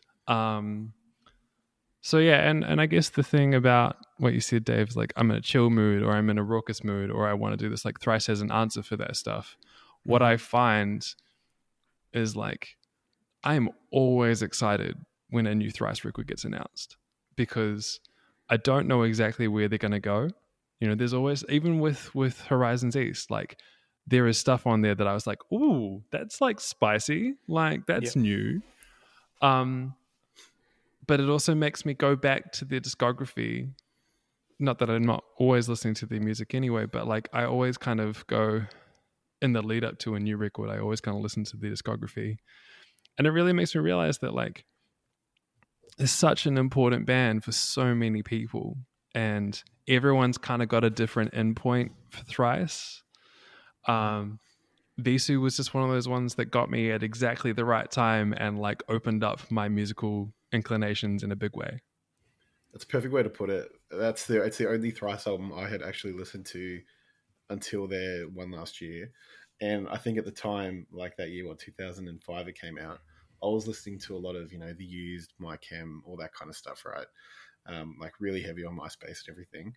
And like you said, you felt like it was a darker album. I felt it was too mature for me at the time, I guess. And I really enjoyed it, but it took me a long time to kind of get, and then I never listened to anything afterwards, ever. And I think it kind of intimidated me a bit, but I know Dave loves them. I need to go back, listen to them, but do it. Man, yeah, it's much like the Coheed thing. It's an intimidating 100%. one to like, how do you broach? And that's the other thing about Thrice is like, I wouldn't know where to, as much as I love Visu and I think it's a perfect record, it's probably not a healthy endpoint for someone trying to get into the band. It would almost be, you'd almost be better to hand someone like the post hiatus records, like To Be Everywhere or Palms or even Horizons East, because it's like, this is where this band is at now and they're still making incredibly good music. Maybe start with these and work backwards, because the new ones are like really interesting, but they're really palatable. Whereas I find that Beggars or Visu or the Alchemy EPs would be quite like a jarring way to introduce someone to Thrice. And then I wouldn't give someone Artist because I'm like, hey, here's this one record that sounds like this. Like, here's the one, like, I know people who like only listen to Artists and it's like painful. Yeah. Even though it's awesome. And that's probably my best sounding record vinyl that I own. I think it sounds the best out of all. Is that the Shop Radio Cast one from a couple years ago? The first press, the white one. Oh, the white one. Yeah, the old cover. Yeah, sick. I have SRC did one a couple of years ago, and then I think, can't remember what the label was called, but I think it was like Obscure Alternatives or something, did like a repressive Artist and Visu, and I got those as well. Like Artist is a sick record. Like it really is. It's just not indicative of, the majority of their discography. Yeah. You could probably pick To Be Everywhere and then listen to that, pick the type of songs that you like off that, and then go back and like cherry pick the albums from there. That's it. You could very much get what I was saying before about Roadrunner Records. Like, if you like this song, here's a playlist of Thrice songs that speak to that, or to this, or to that. Because there is enough, like, here's super energetic Thrice, or here's super delicate ballady Thrice. And yeah, but I think that the newer records would probably be a healthy way to start. So I guess after that, I'll let Dave. I'll let you introduce. This is your band too. It's the big one. It is a big one. No, it's a big one. Alexis on Fire, To a Friend. I battled with which Alexis on Fire song to include on this. I like the inner turmoil that I had trying, because Old Crows is my favorite Alexis on Fire record. Midnight Regulations is like one of my favorite Alexa songs. But I have a really like visceral memory of sitting in my friend Adrian's car on the way to band practice, listening to this record and singing along to this song. And anyone who has heard my band, it's very abundantly clear that I'm just doing my best on a daily basis to sound like Dallas Green. Yeah, I mean, it's kind of self-explanatory. This record just came about and changed my life. Again, much like what you were saying, Phil, it came around at the right time, and I was like, "Oh, this is quite mature." Yeah. Like, this isn't. It was a new approach to the like the good guy, bad guy vocal 100%. Thing. That dynamic of like, I'm the screamer and I'm the singer. But having three of them, I remember hearing Boiled Frogs and hearing like, this is George's part and this is Dow's part and this is Wade's part. And I was like, this is cool. Like, I'm into this. And it just, Crisis just has this like wonderful energy to it as a record. I think you could tell how hungry the band were. They've got that almost like talking over each other energy because they're like, this is George and this is Dallas and this is Wade, blah, blah, blah, blah, blah. Like, and yeah, man, it's just they're one of those bands that, I mean, I don't even know how to begin. Balance on this album and in this song as well. I think it's a great song to pick from it because I think it just sums up the album so well. Yeah, it definitely I definitely went round in circles being like, do I do this? Do I do this? Like I even went back and I was like, do I put like No Transitory from Watch Out on it? But again, just one of those bands that much like it's kind of a common denominator with this playlist in general is a lot of bands that came around at really like formative times for me that probably mean more to me now as like an adult in my 30s. And yeah, man, just incredible performances. And Dallas Green just, I said this is funny. They released the singles for like a couple of singles for the new record. And like I was into the first one, like Sweet Dreams, I was into that. It was cool. And they released Reverse the Curse, which the chorus for Reverse the Curse sounds like a Crisis chorus to me. I remember listening to it when I was out for a run and I texted my band and I was like, I'm pretty sure Dallas Green power singing an Alexis on Fire chorus is like the cure for cancer. There's a couple of moments on that new record that I'm like, you make me feel all right in the world. So I've been trying to get Phil to listen to the new record, and I'll say To a Friend is my favourite Alexis on Fire song. Yeah, man. I will say the only reason I haven't listened to the new album is because I'm waiting for my vinyl to come in. I want to experience it. Oh, that's romantic. I waited this long. I can wait, hopefully a few more weeks. I said this recently to you, Dave, but like I was excited about that record. I knew it was going to be good regardless. I didn't think it would include like what I believe is some of the best music they've ever written. There's that one, like, I remember the day it came out and I listened to it on the train and there's that bit in Survivor's Guilt, the bridge was like, give me all the glory. And I was like, oh, it's like, that's the shit. And I literally had a moment I listened to that song, like I stopped listening to the rest of the record and just listened to that song like 6 times just for that one moment. And that Sans Soleil song is just beautiful. And again, it's one of those things where like you think a band is like relating to you in your teens.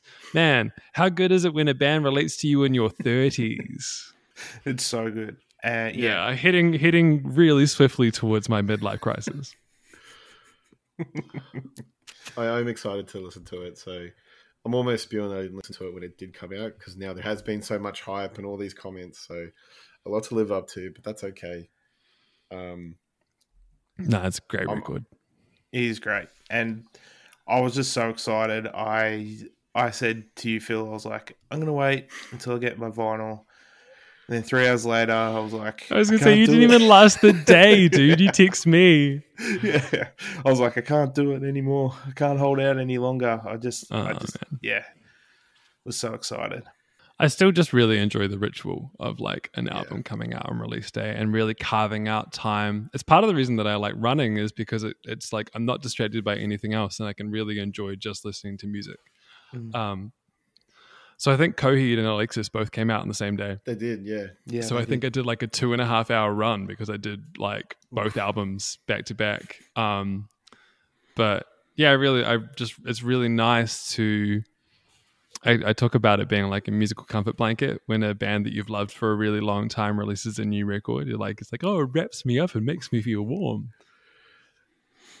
It's so good. I'm keen to talk about the last song from that last bracket. I think personally, when I saw this on the list, I was so stoked. I think it's one of the best opening tracks of all time. In regards to Myself by Under Oath.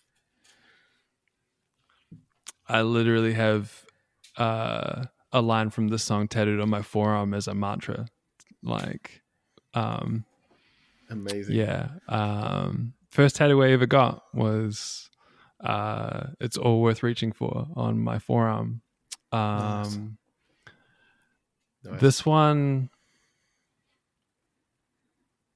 oh man, like again, I remember buying it the day it came out. I remember listening to They're Only Chasing Safety, and again, like much like what we were saying about with artist Tavisu with Thrice, I remember like listening to They're Only Chasing Safety and then listening to Define the Great Line and being like, what the fuck? Like, what, whoa. Why? My question was why? Why did you do this to me? I remember being like, there's no repeating choruses. Like, there's no repeating, like, why don't you bring this chorus back round? Blah, blah, blah, blah, blah. And being like, this is so dark and it hits you so hard. And Spencer's vocal delivery is like, the urgency in his vocals are just insane. And Aaron Gillespie's like vocals are amazing, but his drums, like the intensity of his drums, and I remember it was just the dream team. It was like Under Oath with Adam D from Killswitch producing, and Chris Ladauge was mixing it. And man, just I thought the album title was cool. I thought the artwork was cool. I remember really being blown away that there was 3 different covers. There's like the regular CD cover, the deluxe CD cover, and then the vinyl exclusive cover. And being like, that's really cool. Like, man, more bands should do that. But yeah, just it's a challenging record. I think anyone who had preconceptions, like a preconceived notion of Under Oath before that record, kind of like had to throw that to the wind. But again, the more that I like, maybe this was another, like, I guess I would call it a gateway record because it's a different kind of heavy, right? Like it's really immense. When I think about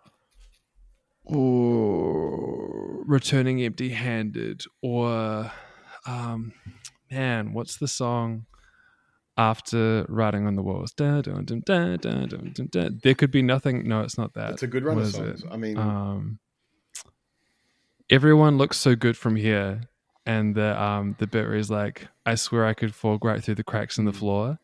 And like the delivery of that line is just, it hurts, man. Like actually, like, but yeah, it definitely, I guess, again, I was at the time really used to the good guy, bad guy vocal thing. And for the most part, Define the Great Line is a really dark record.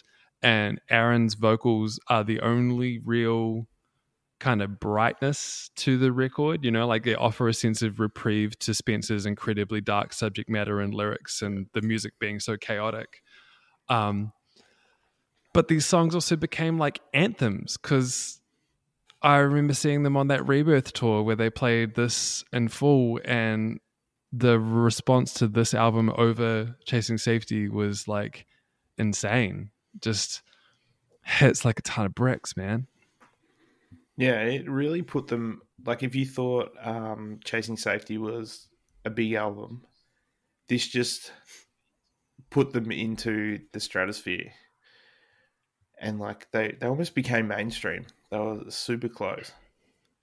Well, again, I feel like had they, and they've said this before, like if they'd made Chasing Safety again, it probably would have just burnt out, you know, like I think labels were so badly trying to reverse engineer more success like My Chem or Fall Out Boy or Panic at the Disco that they were like, we need a radio single. And they were like, we're not going to give you a single song on this record that's a radio single. Like, we're just not going to do that.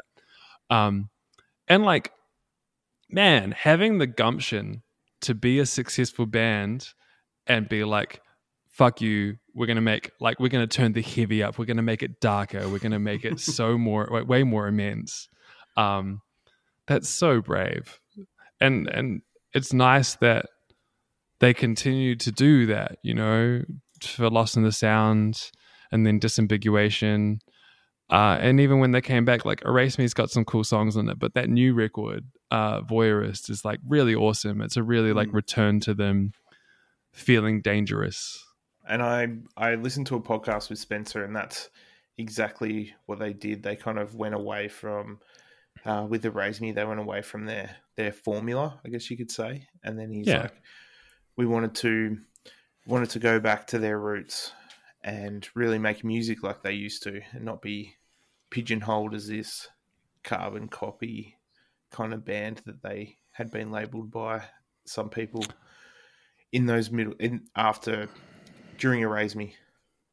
I think it's interesting when you look at, say, Under Oath compared to Alexis on Fire as far as like comeback records. Under Oath were pretty quick to do the comeback record after, you know, doing the Rebirth tour and stuff like that. Whereas Alexis have been back for like 6 or 7 years now and only just releasing a new album now. I think that sometimes you need to be able to reconnect or rekindle that that flame or that energy before you start working on new music again. Definitely. We're going to play Under Oath in regards to myself now, and we'll get into the last few tracks.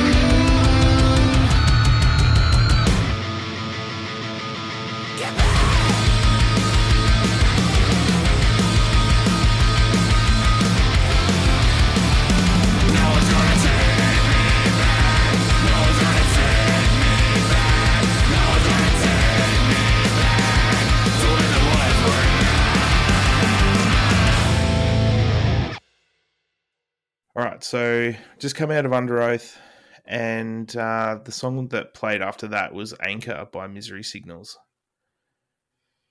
This is like a MySpace throwback for me. Yeah. Do you remember that era of like highly stylized MySpace layouts for bands? Mm-hmm. Yeah.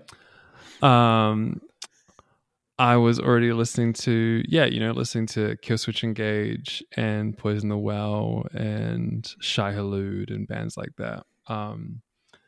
But I remember someone, like a friend of mine, had Anchor by Misery Signals as their MySpace song. Mm-hmm. And I was like, this is really cool because the guitars are super melodic, but there's no singing. Like, wow.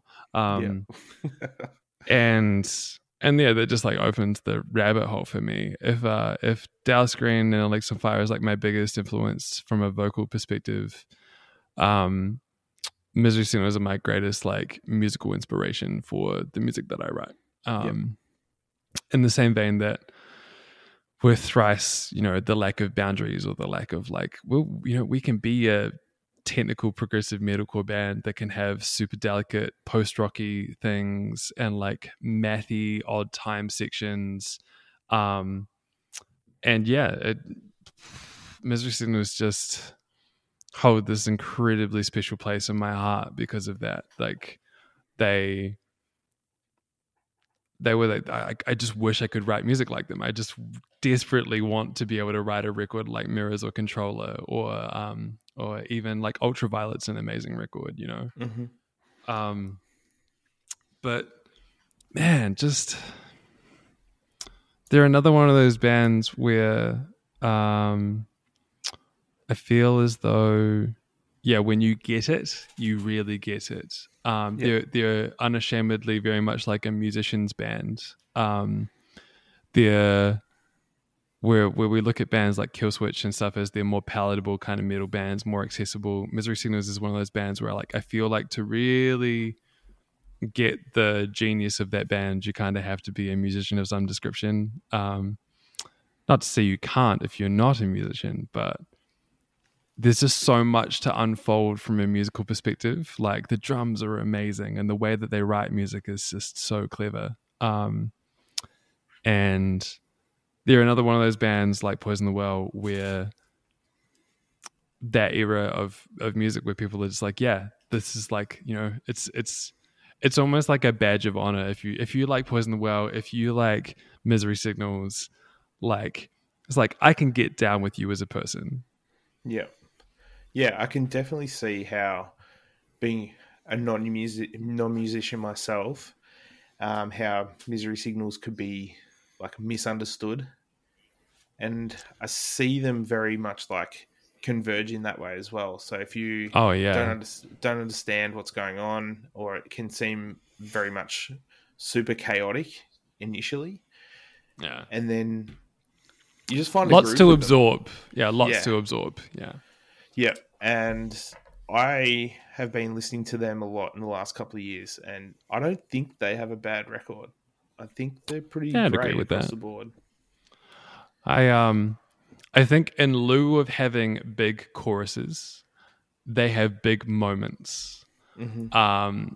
So when I think about songs like The Failsafe or Anchor has a lot of really great moments, I feel like Controller as an album has so many moments without them necessarily being choruses.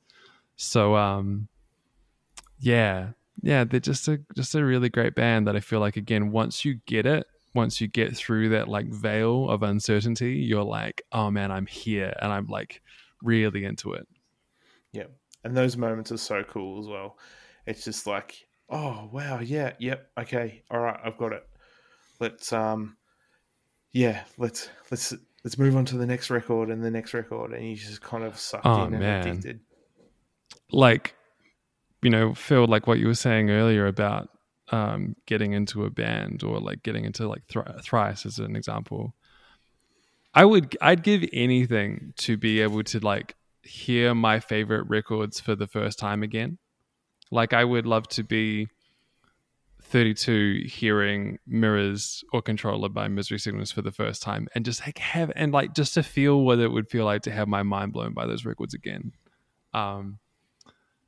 It would just be it's so cool. I love, it's one of the things I love about teaching music is getting to like impart these records that really like blew my mind to students that I have. And so it doesn't always happen in that case. Like sometimes I will give them something and be like, this sucks, or like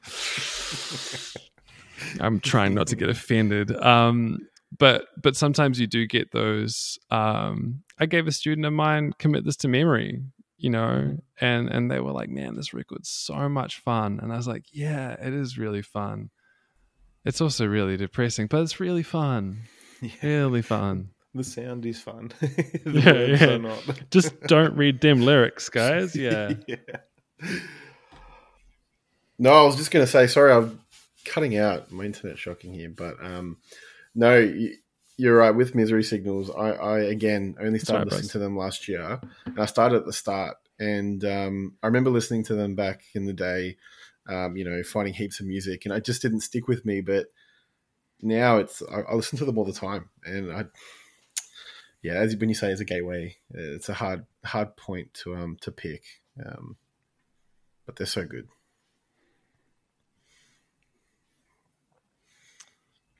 I mean, again, records also come around. Like some records that I wasn't in the mood for at the time.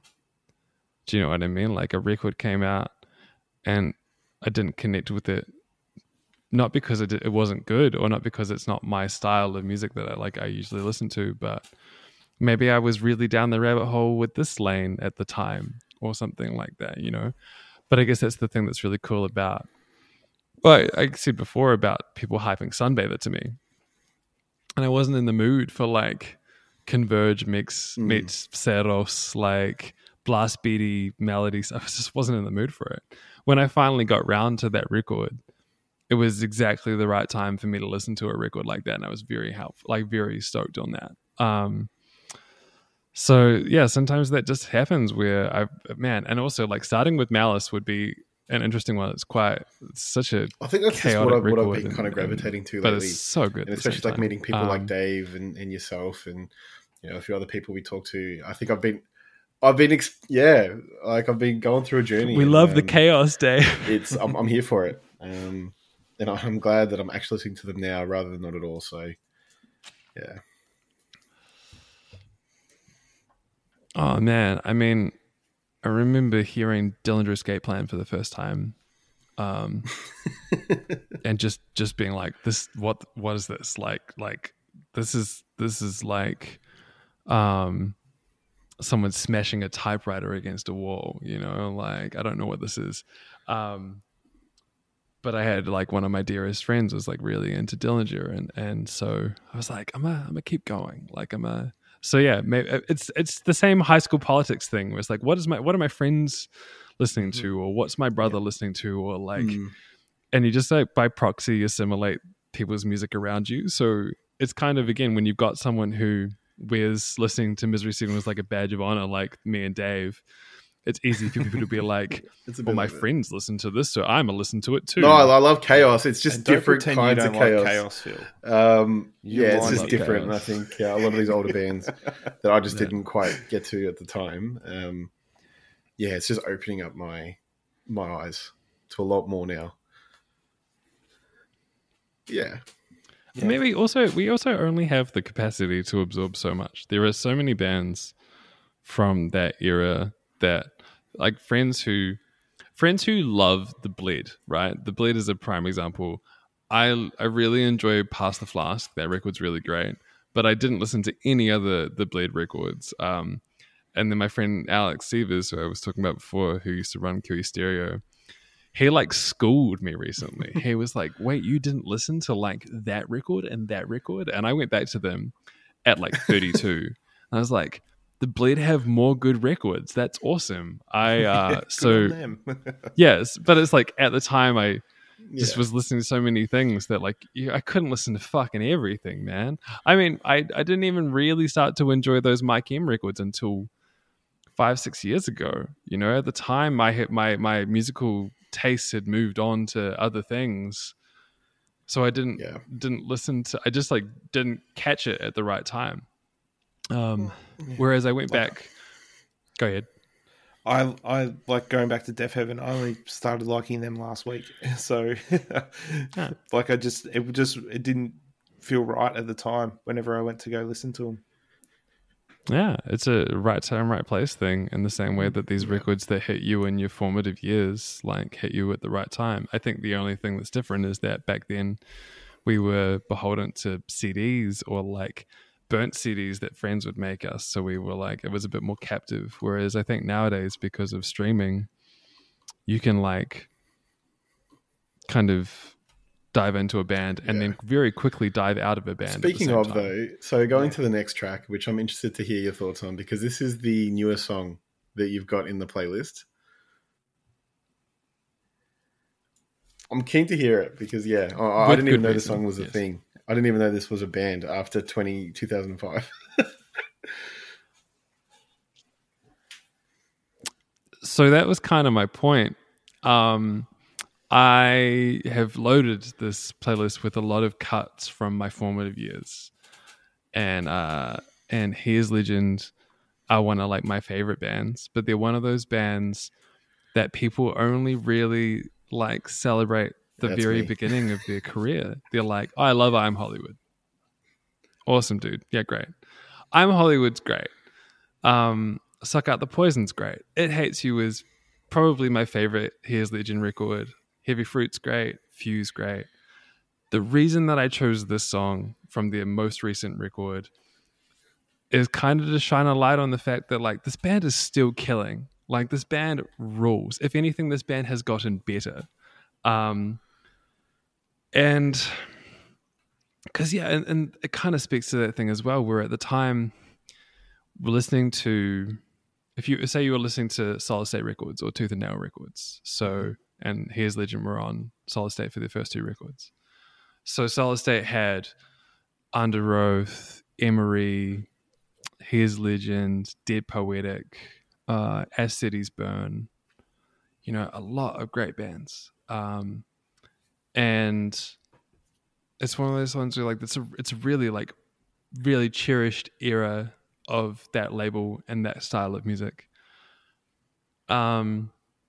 I think a lot of people gave up on Here's Legend for not releasing I Am Hollywood Part 2 for their second record.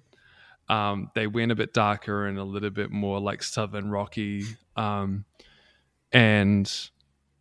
yeah, I guess the point that I'm making with this song is that this band's been around for a really long time, and I don't think they've released a bad record. I feel like it's a really exciting time to be a Here's Legend fan because they're releasing such great music, and they're about to release a new record that apparently is almost done. So if anything, it's just me wanting to be like, this band still rips and everyone should listen to it. When the song was on there and I listened to it and I saw Here's Legend and I'm thinking, okay, I must have missed something. I wouldn't have guessed that it was from 3 years ago. And it's a good song. That's it. It's a great record, man. Like, again, it would have been really easy for me to throw like a China White on there from I'm Hollywood or something like that. But I listened to more recent Here's Legend than I do like early Here's Legend, which is weird because I listen to Here's Legend all the time, so I listen to a lot of their music. But just like they just hit their stride, found their thing, and they just keep doing it in such a wonderful way. I'm Hollywood. Very good. Yeah, I got both the yellow and the green one. Now I just need Solid State to hurry the fuck up and do Suck Out the Poison, please. Do you know how frustrating it is? That band has 6 records, and I have 5 of the 6 records because the one I don't have hasn't been pressed. I am like spewing right now. I'm like, keep my fingers crossed that they're going to do it for Furnace Fest this year. I've never listened to Here's Legend. I don't know what happened or how it happened. Thank All right, you very Dave. much. I'm gonna make you a playlist, my man. I did enjoy it though. So like, I it got was you a great covered. song. I just the only time I saw them was when people were talking about represses and all that kind of stuff. So it was good to get into something new. Yeah, I'll make you a playlist. There's a lot to dive into. Again, there's 6 records. There's a lot to kind of, much like in Thrice. If you like this type of Here's Legends, you'll like this and this Perfect, and thank this. So, leave that with me. So we've got kind one sir. song to go, and it is Happy Body Slow Brain, Never Loved. Yeah. Really? Yeah, cool. My favorite song of all time. Yeah. I figured if we were going to start this podcast with my favorite band of all time, we might as well finish this one with my favorite song of all time. So Happy Body Slow Brain is the brainchild of Matt Farsi and Isaac Bolivar. Matt Farsi was in Facing New York and in Taking Back Sunday. And Isaac played live guitar for Taking Back Sunday for a while as well. And then when they left Taking Back Sunday, they started this band. Very, very fortunate to be able to call Isaac a good friend of mine. And it's honestly, this is one of those earworm songs that I remember hearing the chorus for the first time. And like I listened to this song on repeat. Like I just constantly had it on repeat just to get to the chorus because the chorus is so good, and just like incredibly intelligently written. Like the drum grooves, the intricacies of the drum grooves, really cool. What the synths are doing with the guitars and the vocal melodies. Like it's just a really clever song, and yeah, just quite literally my favorite song of all time. And such in tune with what I was saying about Here's Legends. It's just a band that not enough people know about. So that's also my reason. I'm going to, and that was the track was awesome, and and then like a big thing for me I've noticed lately is like stories behind bands and like the members in them and all that kind of stuff. So I love Taking Back Sunday, so I'm definitely going to get into them and check it out. So Matt stepped into the band after Louder Now. So Fred Mascherino left, and then they got Matt to join the band, and he wrote the New Again record, which is my favorite Taking Back Sunday record. And he's just got a really clever like songwriting style. And I think, working in Taking Back Sunday as well, like he took that approach of the counterpoint vocal thing, like to Happy Body as well. So there's something really cool about like Matt and Isaac riffing off each other vocally. But man, just, it's the same way that we absorb bands, from, this band's thanking this band in the liner notes. So, same thing. It was like, this guy was in this band, or this guy was in this band. Like I listened to the Mars Volta because it was Omar and Cedric from At the Drive-In, So I think that's just one of those things that this band flew under the radar for a lot of people. But those who know, like, love it. I have introduced some of my like dearest friends to this record, and it's one of those ones that like changed. It's a beautiful song for me. Yeah. And I mean, it's a perfect way to wrap up the playlist, I think. Like I kept double taking like, what's this song again? I had no idea. I'm like, no idea. He hasn't told me about this band and I've never heard about it before, and the name's kind of different, and like I have no idea what it's going to be, and I was pleasantly surprised. Yeah. It just felt like a kind of nice way to wrap it up. I originally was going to wrap it up with a Thief song, but then I thought that was like a little bit too sociopathic. Like, now listen to my band. But no, it just... This is one of those songs that's like good for all seasons. It doesn't matter what kind of mood that I am in. I will always listen to this song, and I will always have the exact same I don't know if I reaction could to how pick a much I love favorite this song of song. all time. Yeah, you're brave It'd to be put it very out hard. there. Yo, it's tricky. Oh no, people get pissed because I again in tune with the high fidelity thing. I love top fives. I love them. I live for that shit. So there's a couple friends of mine that I will constantly do top fives with, and they get pissed off because like they'll be like top five this, and I like churn out responses, and they're like, Yeah. how do you do that? How do you make such executive decisions? And I mean, to be fair, my top five records makes of it all easy. time have been the same for like 15 years. So yeah, it makes it really easy. Yeah. And music stopped being good in 2008. Question though, so like, I mean, on that, if you did have to pick a Caution song to put in, what would you have put in?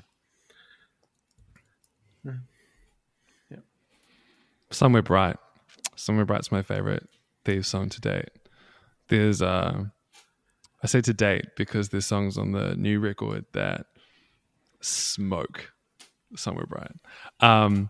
Now Somewhere Bright is a special one. We wrote it it was written before we even started touring Songs for the Great Divide. It was like written and we played it on that tour.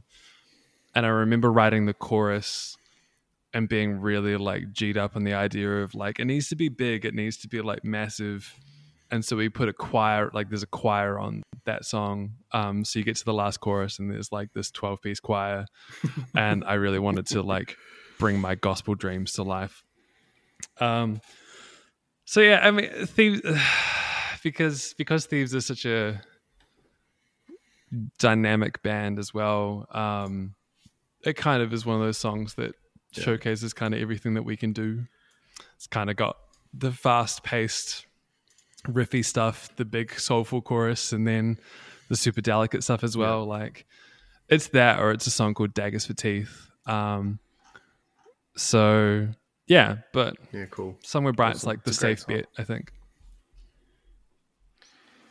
Well, that brings us to the end of the Thanks, bro. It's going to bring us to the end of the mixtape discussion. Thanks for coming on, Nick. It's been lovely talking music. It's been a good chat. Thanks for having me, boys. Yeah, damn. Me talking about music need to for do a it couple of more often, hours. I think. Who would have thought? Who would have thought? I mean, I'm always down for a chat. I mean, there's a reason that I teach, right?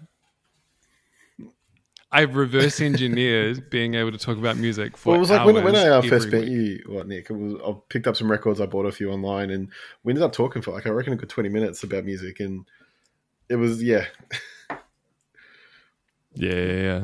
I mean, look, We just messaged Dave and I have back done the forth. same thing. What do Dave you and I think talk all about the time, this? you know, like Yeah, it's really cool because it's helping me understand music as well a lot more than on the surface level. So I thank you for that. It's really insightful. dude, for sure. I mean, it's again, I talk about it being like the universal language, and it's one of those ones where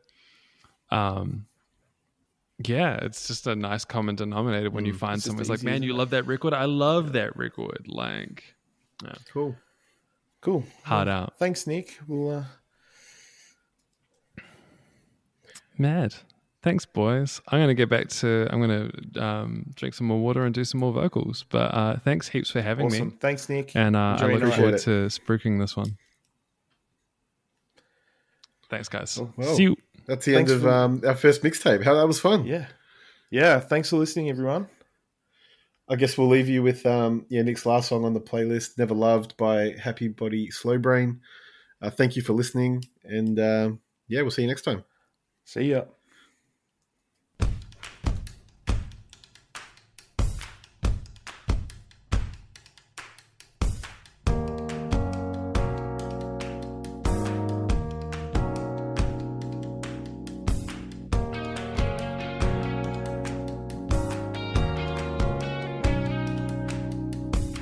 Don't ever say